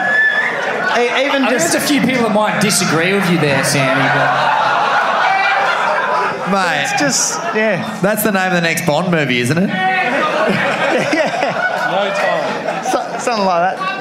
Yeah, but it's with everyone in this room's probably had a lot of near-death experiences, and it just. Well, Marty asked me to bring another near-death experience up with you. You had a run-in with a big Noah at the right, yeah, a crazy shark story, you reckon? Yeah, that was really. Tell us about that. Yeah, well, I was my good friend Ben Rufus, my guardian angel. After that moment, we were out there and there was no one else out, and we were just it was quite lully. We were drifting out to sea with the offshore wind, and luckily I just turned around because we were just sort of chatting, just oblivious, and then I turned around to see where we were in relation to the reef because we were sort of just getting drifted out of position, and I turned around and just saw this huge dark shape in the water coming towards me. And I just wanted to like jump up and go, what the fuck? But I was like, stay calm, Sandy. And then I just said, is that Ben Rufus? So I was like, Roofy, gun it. and I think my eyes were, like this or something. But anyway, the ski was sort of side on. So instead of him fanging it off, which I might have not got going on it, he actually spun it and just fanged it straight at me. And then I took like 2 or 3 paddles and just like jumped up on the ski, leapt onto the ski, and then by the time I turned around, it was like right there, like maybe 3 metres away. So you paddled and kind of leapt onto the front of the ski, and you were straddling it like some kind of monkey. Yeah, and then I got up and we just started hugging, and I was just screaming and swearing, and I just could not believe it. I was just looking down at this thing. It was just started circling us, and it was bigger than the ski. Like it must have been about 4 metres or so. Hey, Sandy. Doesn't sound that hard to die, dude. I don't know. Yeah, but anyway. What do you make of that ringer? I mean, you're a God-fearing man. We all have our moments, as Sandy says, we all have our moments where we feel like we could have died. But yeah, I've seen Sandy go through a heck of a lot of them, and I'm amazed that he's still here. Mate, we're stoked you're here. What a guest. What a legend. Sandy Ryan, you legend. Dead set. I'm just so glad. I'm so glad that of all the fears, of all the near misses you've had, surviving public speaking is the gnarliest one. So well done, mate. Yeah. You killed it. But this is going to be a fun section. Richie Porter, how many years on tour, mate? 22. Before we get into it, I just want to pull up I want to play a little game. Okay. Called With the Benefit of Hindsight. Okay. First one is, I think it's called Floater Game. Yeah. So Owen Wright, Adriano de Souza, I think it's around 2011, I think. 2011. So it's right in that little zone where doing aerials and everyone flaring and then traditional surfing are just head-to-head. It's been like that a few times, but this was a pretty big one. Yep.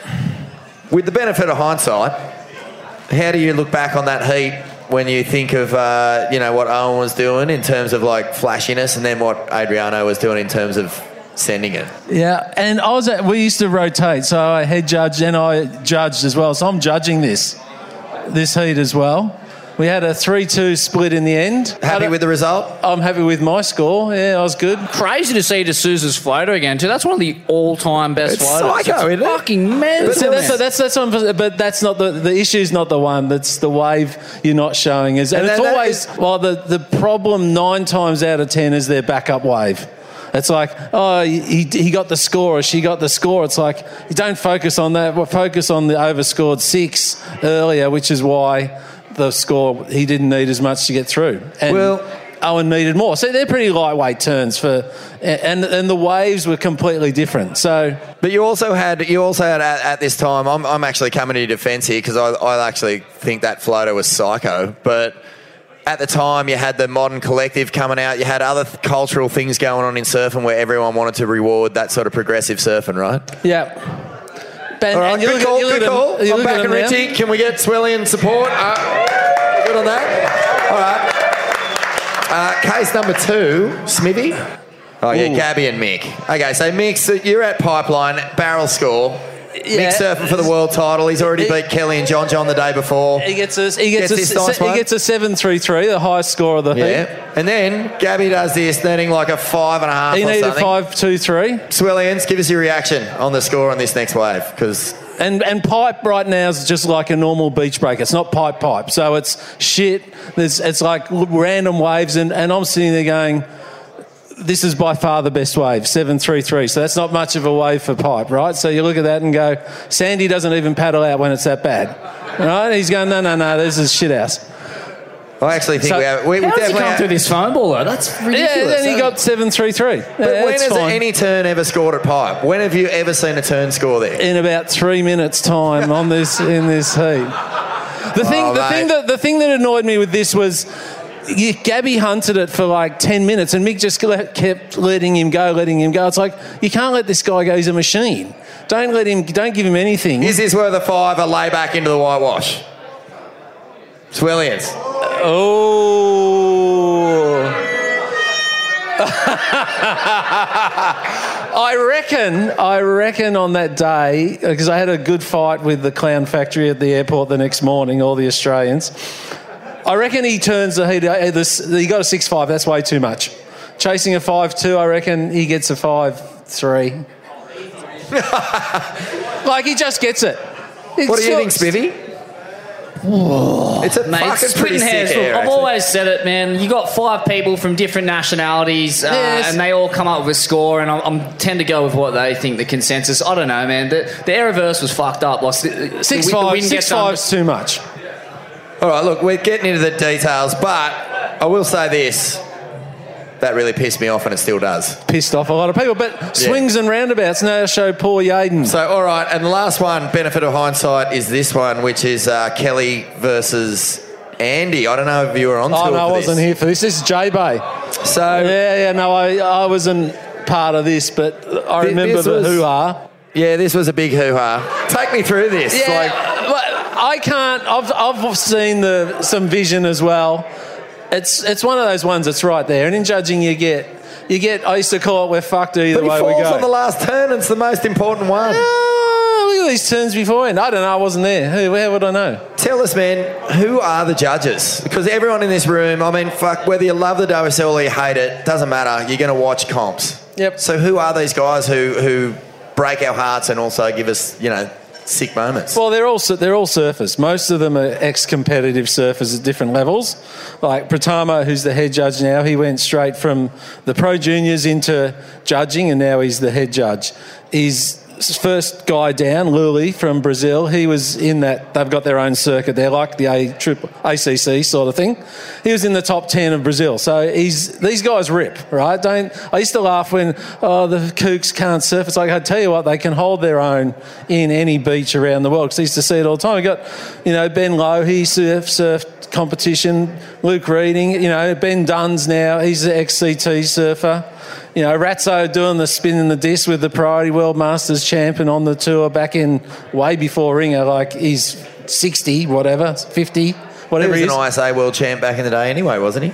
No, he was on tour. He was the New Zealand's finest. And he used to do it when they had the trials, and you'd see Ian Ratso Buchanan in the trials, and then every now and again he'd make the main event. And then he won the ASP World Masters, right? So they all surf, and they all surf really, really well, and they understand surfing, and they're passionate. They're so, they used to drive me insane because I'm really apathetic about that. I was really conscientious, but at the same time, it's like it's a job.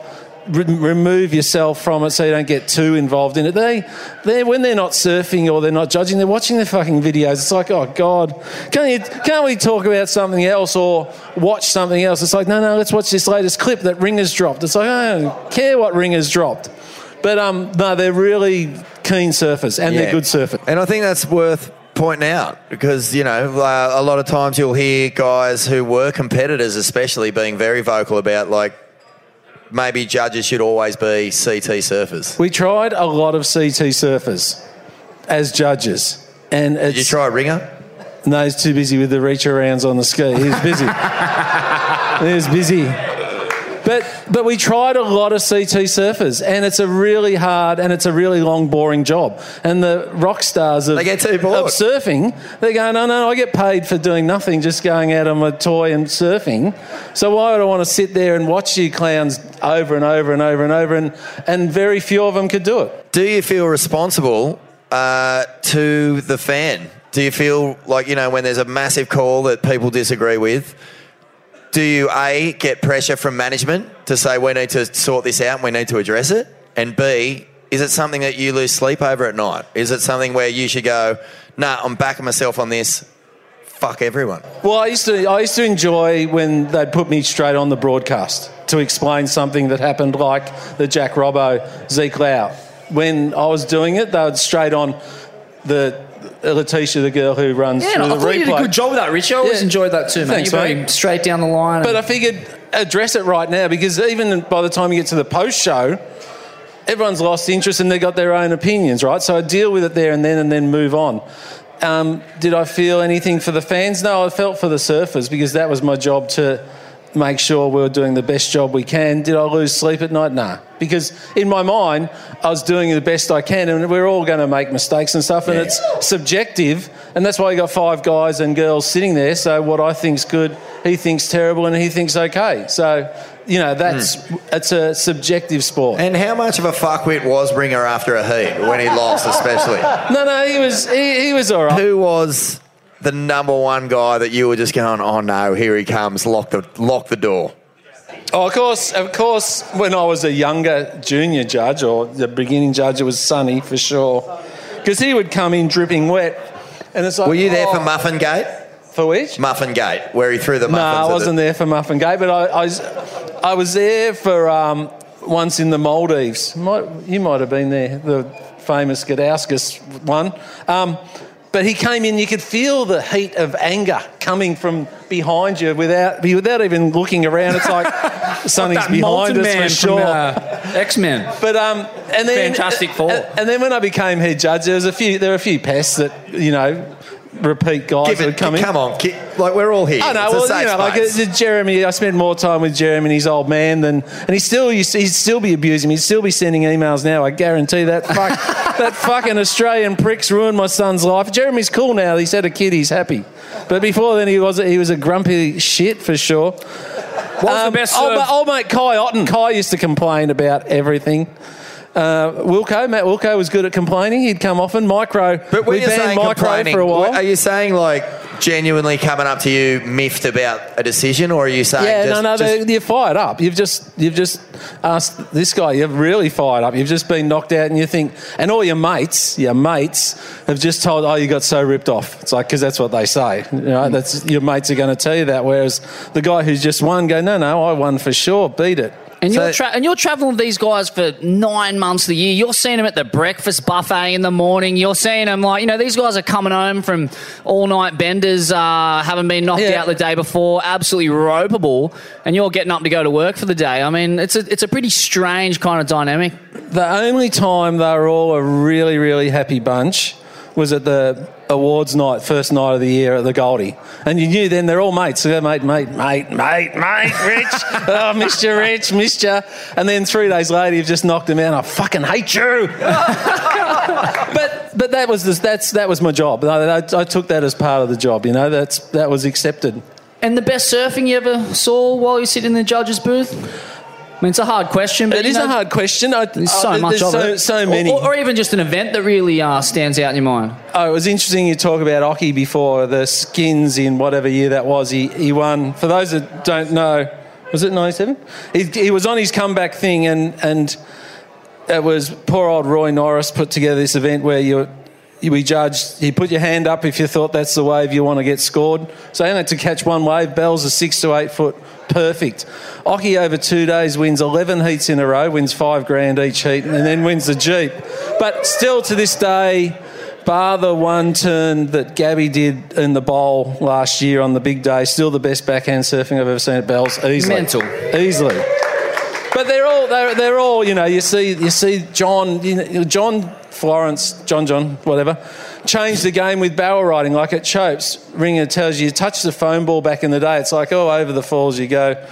9 times out of 10, John was backing into it and holding himself in. Like Andy could kind of do it, but John, you couldn't take your eyes ever off him whenever he pulls into a barrel because you think, he's gone. Oh, no, there he is. Oh, he's amazing. So, and he was also the only time I've ever seen in the men's division. The girls, sometimes you can pick the winners early, but at Margaret River the other year, the only way he was going to lose that was if he got no waves because he was that far ahead of the pack. He was unbeatable. So, that's a peak performance. Can I ask you about, this is a particular favourite heat of all time for me. Like you hear about heats like Occy versus Curran. You know the Andy Kelly rivalry, but I reckon one of the all-time great heats is Kelly versus Mick at Bell's. This heat, man, this final was just special for so many different reasons. It was the year MP had died. Yeah. Yep, they had the minute of not silence, but a minute of applause before the final. Mick sat out there and just basically caught 3 waves. I don't think he caught anything extra. Kelly caught 15 waves.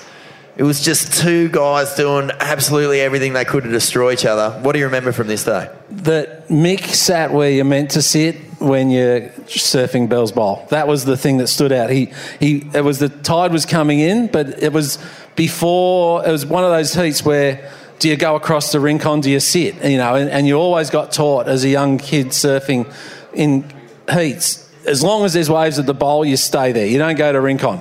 So Mick sat at the bowl and got bowl waves, which were way bigger and better than Kelly's, and tore them to shreds. And Kelly was paddling up in that midsection. Kelly did he did 1,000 turns in this heat that were all epic, but never strung a wave together. Mick's waves were just top to bottom. Kelly had he had a meltdown after that too. Did he lose it? I've never heard a door slam as hard as what he slammed the door when he left because he had to go and do his interview.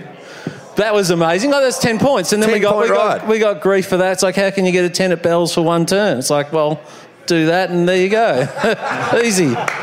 So yeah, it was cool. It was a great day. I agree. I want to ask you about the power of Kelly though. Like I reckon I was calling a heat at Bells once where he surfed a wave and he thought he had a score. I felt like he was paddling back out, feeling confident, and we read it out, and he just stopped.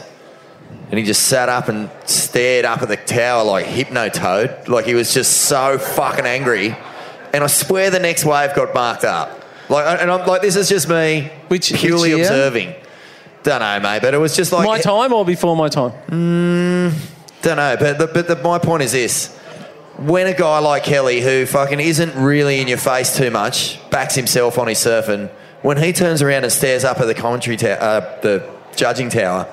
Do you feel that? No, because well said. He's just another guy in the water. No, it's like, it's like the question of the claims and stuff. Where people go, "Oh, you gave him more points because he claimed." It's like, no, we almost cringe when you see the claims happening because you go, "Oh, here comes."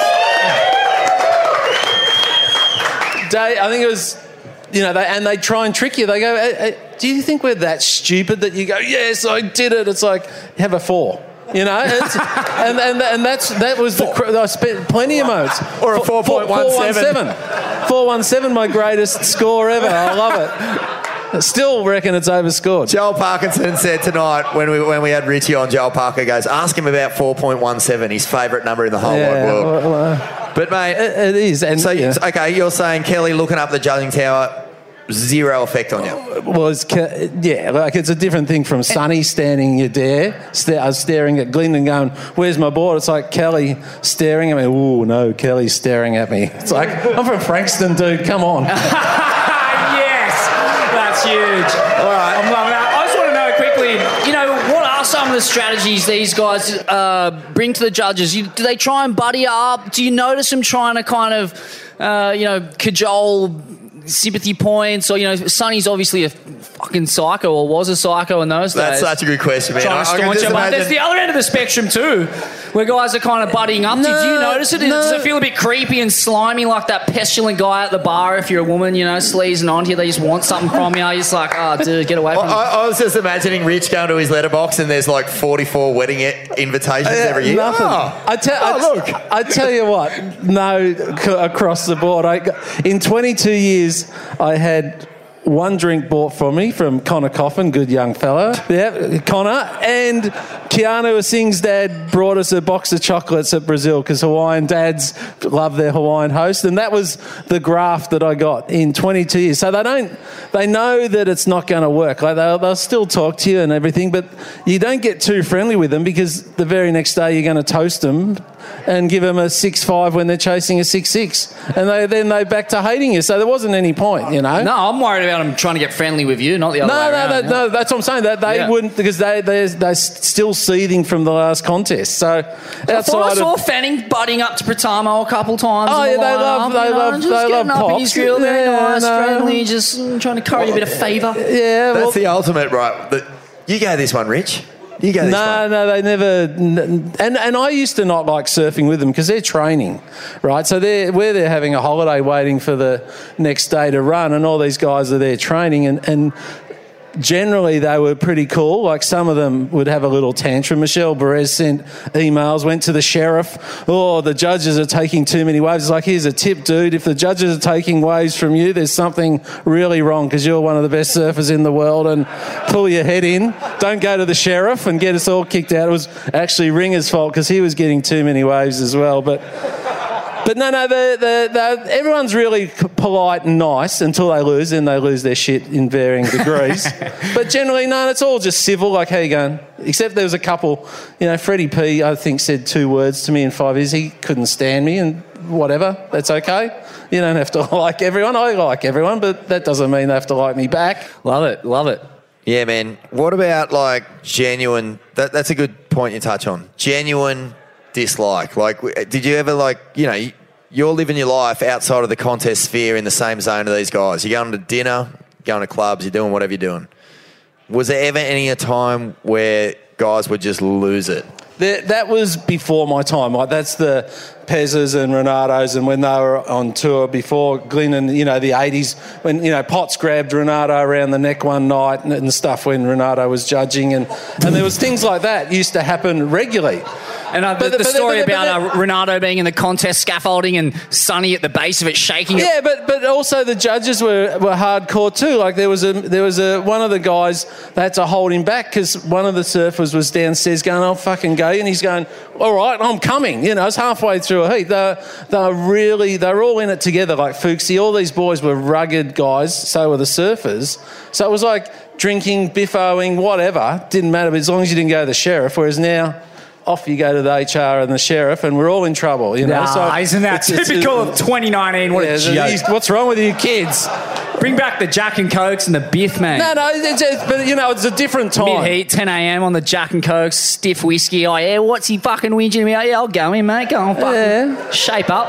No, I had one in Japan, a Hawaiian guy that wanted to go, and we're about to go behind the tent to go. It's like, okay, we'll go. Frankston's finest, we'll go. Are you kidding me? Oh, he's the same size. It's like, this will be all right. And all of a sudden, the Japanese tour rep comes running in, grabs us both. No, you can't do this. It's like, why not? No one's watching. Yes. He wants to have a go, we'll have a go. You know, but those days are gone. And that's fine too. That's good. I was interested to know too, like, just how much has judging surf contests changed through the years? I mean, I'm sure you're across the history of it, but what did it look like, you know, back when you first come on tour? When you first got involved? Yeah, when I first got involved, I just came in at the end of, they'd just gone from 4 down to best 3 waves. So before that, it was best 4 waves. And when I used to compete, that's why I was screwed. I can't catch 4 waves in 20 minutes. Fucking look at the size of me, you know. So they'd gone to 3, which progressed the surfing a little bit better. There was no videos, no replays. You know, you'd read about the contests in the magazines months later. So anything that happened, did it really happen? Who knows? There's the likes of Vaughan sitting there writing about it in a magazine, you know, later. So my comp reports were shit. Well, because everyone forgot what had happened. They were on the piss, right? And that was how it all went. And it was all living in the moment. Whereas now, the head judge, Pratamo doesn't really speak, as in when they're judging. And the last few years, KP and the crew changed the way I did it as well. So the TV's now the head judge. So you just go, let's put on red's last wave, let's put on yellow's last wave, and the judges get to watch the replay, and that's sort of make judging a little bit. It's still good. Opinions, like most of you'll say, it's shit, but it's always been shit, right? But the TV is a really good tool to use, but it's also letting excuses happen for a judge. You go, oh, I missed it, because you know you can watch it on the TV, whereas back when I started, there's no missing. If you missed it, no one's there to watch it again. And waves were missed. I can remember a Dane Reynolds versus Taj Burroheat at Kira, kind of like Spot X Kira, and Dane, you know, getting this kind of doggy door pit on the buzzer, and I think they'd had to move the contest site, so they didn't have the webcam set up, and the wave just got flat missed, and he ended up getting booted from the event. And Troy Brooks as well at Sunset, he got pitted. Yeah, it happened, and then the guy had come up with his video camera, and Kai Otten, you know, he lost his world title at Super Tubes because that was down the beach and we weren't in front of where we should have seen him get a barrel, you know. So things like that have always happened. It's surfing. Things happen. It's a big field. Yeah. What about the biggest bungles in your time on tour? You know, just like, you know, and it's not human error. Look, man, I'm not here to sink the boot in. It happens in every profession. The biggest one by far was when we're at San Francisco and everyone's loose as, oh, goodness me, what a town. Anyway, the math wasn't correct, and Kelly's come in, they've gone, you've won the world title. And it's like, yeah, hooray, whatever. And then the next morning, a few people in ASP then knew that the math wasn't right but didn't tell me. So we're standing there looking at the surf, and the surf's average. It's like, no, it's shit, let's not go. And it's like, whatever, we're here having party stuff.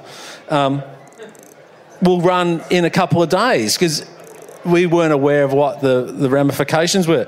So we go surfing. I get a phone call later that afternoon from the media manager, Proden, going, "Oh, by the way, Kelly hasn't won the world title. It's a mistake, and he has to win one more heat." And it's like, well, if you told me that this morning, I would have made sure we'd run the heat so there's no story. But as it turned out, 3 days, and as you guys know, that's when these things grow legs. So it was like, he hasn't won the world title, and obviously he goes out the next day, 3 days later, wins his world title. Fair bungle. I love it because the ASP, from a distance, looking at it, this was the ASP, right? Yeah. Back in these days, from a distance, it looks like this highly professional, fully fledged governing body. But when you get up close, you realise it's like the fucking Wizard of Oz. There's Renato and Rabbit hiding under a sheet, pulling 10 different levers and twisting all these knobs and and sometimes things happen where they're just too complex to even deal with. They don't want to know about it. I can remember Dustin Barker and Adriano de Souza coming to blows in Tahiti when I was there. I think it was 2010. Barker was maggot, and Barker went on to become an MMA fighter in the Bellator arena, like one step off the UFC. He was gnarly, and he Muay Thai fly kicked de Souza in the thigh. Then they had to surf the next heat together. And Barker won. And, I'm pretty sure, having a heavily bruised quad, surfing chopes wouldn't have helped you. But, yeah, that was just one of those classic little nuggets that never got dealt with during those days. It's all right. Nothing to see here. Carry on. But, at the end of the road stays at the end of the road. In that time, it was awesome. We had a touring group of about 15, and now there's a touring crew of over 120 doing exactly the same thing, just making it into netball or volleyball versus hardcore surfing that it used to be. But we had a great time, and we had it under control. Well, as far as we thought we had it under control, it was no worries. It was iconic, man. You think back to those early Chopes events, getting the broadcast stream going on with just trying to run internet to a bloody judging tower in the middle of French Polynesia in the freaking early noughties. It wasn't easy, but you got it done, and it was incredible, and surfing wouldn't be where it is today without you. And we had a really good time doing it, so I appreciate it, Well done, Rich. Round of applause for Richie Porter, guys. All right. It's time. Ask us a question, we'll tell you no lie. Ask us a question, we'll tell you no lie. What's your name? Sorry, worst wife ever. Just wondering why we've come from the other side of the peninsula. It said 6:30. It started at 7. It's now 9. It's now 11. I'm pretty drunk. Just wondering, is that from the Western Port or from you guys? Because I'm blind. I've said it before and I'll say it again. It's a shit show. Have a cone piece, lady, and enjoy yourself. She wins. She wins clearly. I wish I had the answer to that question. We turn up just like you do going, what the fuck's going on? Thank you. Sorry we were late. But we will still drink beers with you after if you want. Pretty sauced already. G'day, my name's Brad. I've been drinking beers since 6 o'clock and I'm not pissed enough, so get in the back of the line. My question is to Glendon. You've lived a life that most of us only dream of. At what point have you got the most satisfaction? Chasing shoes when you're younger, chasing CT, or just shaping boards for all of us locals, which we fucking love. A couple of cone pieces, Brad. That's great surf journalism. Thank you very much. Thank you very much. I don't know, satisfaction is a big thing. You're always chasing something, when I was on tour, you're always chasing being that next heat, that next result, and you're never satisfied unless you're the winner. Even second place, you go, if I'd only just got that better wave. So, being on tour was satisfying to a point, but it was never 100% satisfying because I was always in chase of that next better wave or that next good result. And when my results started going down, it was very dissatisfying. But you know, like for me, life's just as you go. You know, like I mean, you'll probably find. Well, Brad, I think you have kids, don't you? Yeah. A bunch of us have kids. Some of us don't. But I think once you have kids and once you have a family, it really changes your look on life a lot, you know. I mean, Sandy still goes charging big waves and he's got a family. But, you know, I think a good family around you, really, that's a lot of satisfaction, you know, for me. Well said, mate. Beautiful, Glenn. Good question, Brad. The moral to the story is no one on tour is satisfied. There's a big mob of piss groms over here. I reckon they could use the microphone. Here we go. Connor. Always good for a lull, the maggot groms. Testing, 1 2 1 2 1 2. My name's Joel and I'm from the Peninsula, mate. Yeah! Ow! Alrighty. This is a limerick for you boys. A limerick. Oh, he's got a limerick. Bit of hush for the artists, please. His name is Vaughan the Deadly. He plays in the Goons of Doom. His mate Jedham Smithy loves a doob or two.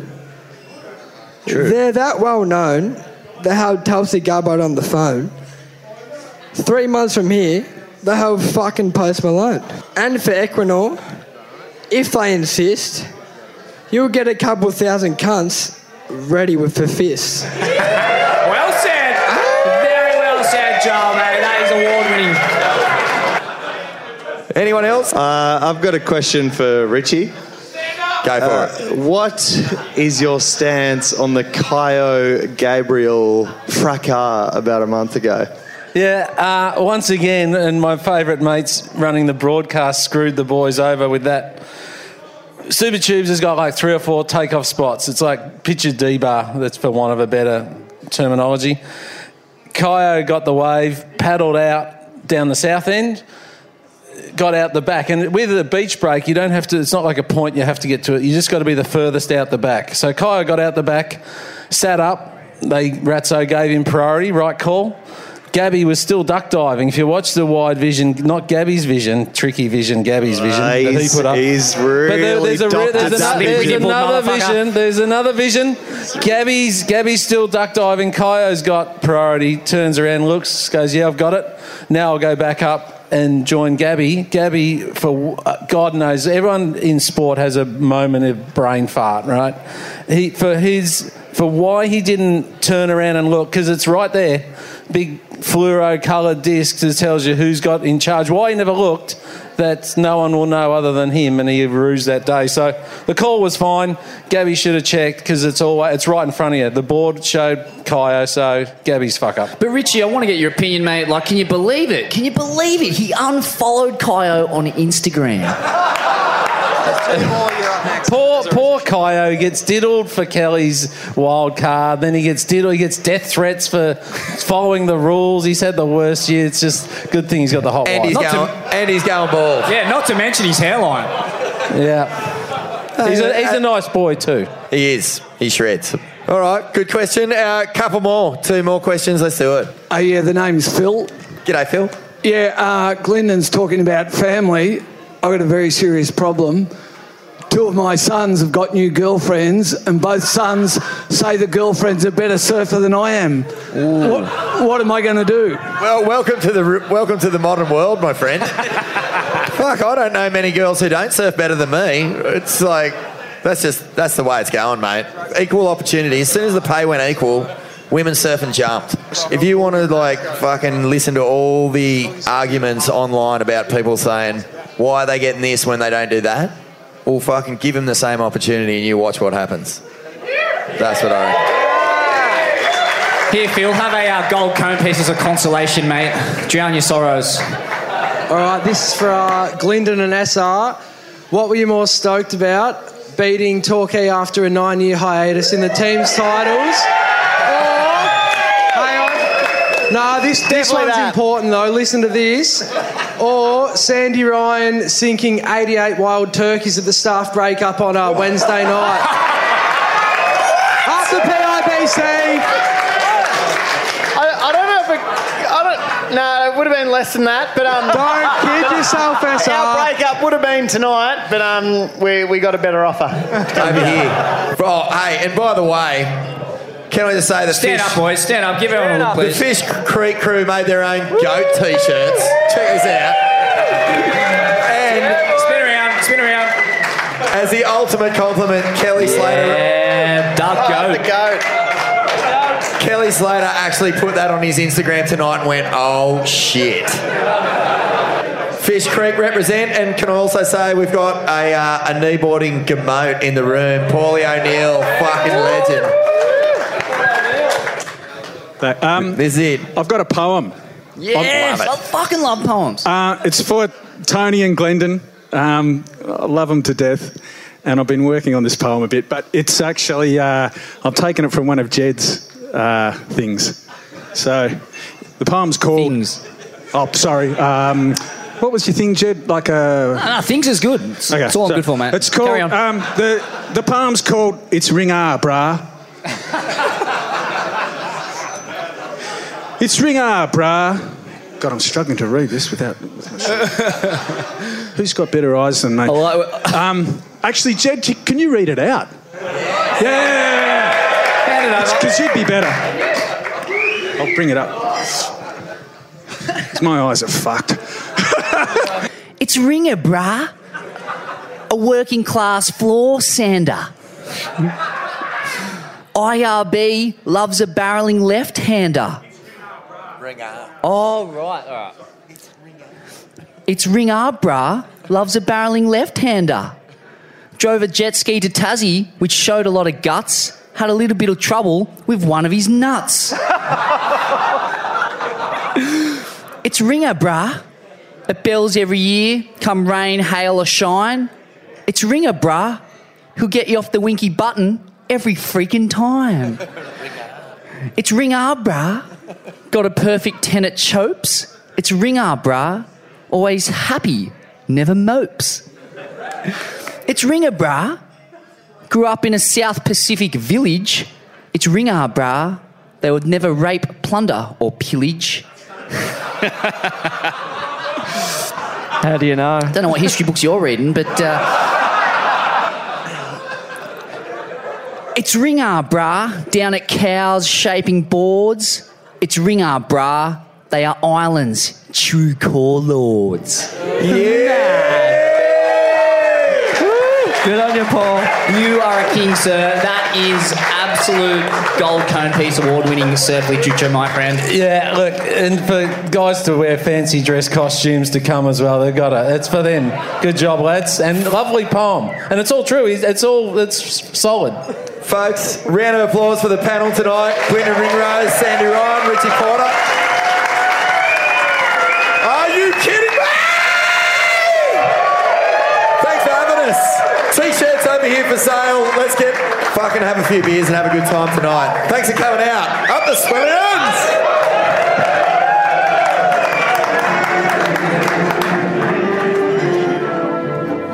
Are you kidding me? I mean, are you kidding me? Are you kidding me? You gotta be kidding me. You gotta be kidding me. You're kidding me. You're kidding me. You're kidding me, right? Are you kidding me? This guy, are you kidding me? Are you kidding me? Are you kidding me? Are you kidding me? Are you kidding me? Are you kidding me? Kidding me? Are you kidding me? Are you kidding me or what? You've gotta be kidding me. You gotta be kidding me. Jeez, you gotta be kidding me. You've gotta be kidding me. Oh, you gotta be kidding me. You gotta be kidding me. You've gotta be kidding me. You gotta be kidding me. You gotta be kidding me. You gotta be kidding me. You've got to be kidding me. You gotta be kidding me, right? You gotta be kidding me. What? You gotta be kidding me. You gotta be kidding me. You gotta be kidding me! You gotta be kidding me. You gotta be kidding me. Are you kidding me? Are you kidding me? Come on, you gotta be kidding me. Kidding me. You gotta be kidding me. You gotta be kidding me. Are you kidding me? Are you kidding me? You're kidding me, right? Are you kidding me? You kidding me? You kidding me? Are you kidding me? Are you kidding me? Kidding me? Are you kidding me? Are you kidding me right now? Are you kidding me? Are you kidding me? You fucking kidding me? Are you fucking kidding me? Are you fucking kidding me? Are you fucking kidding me? Are you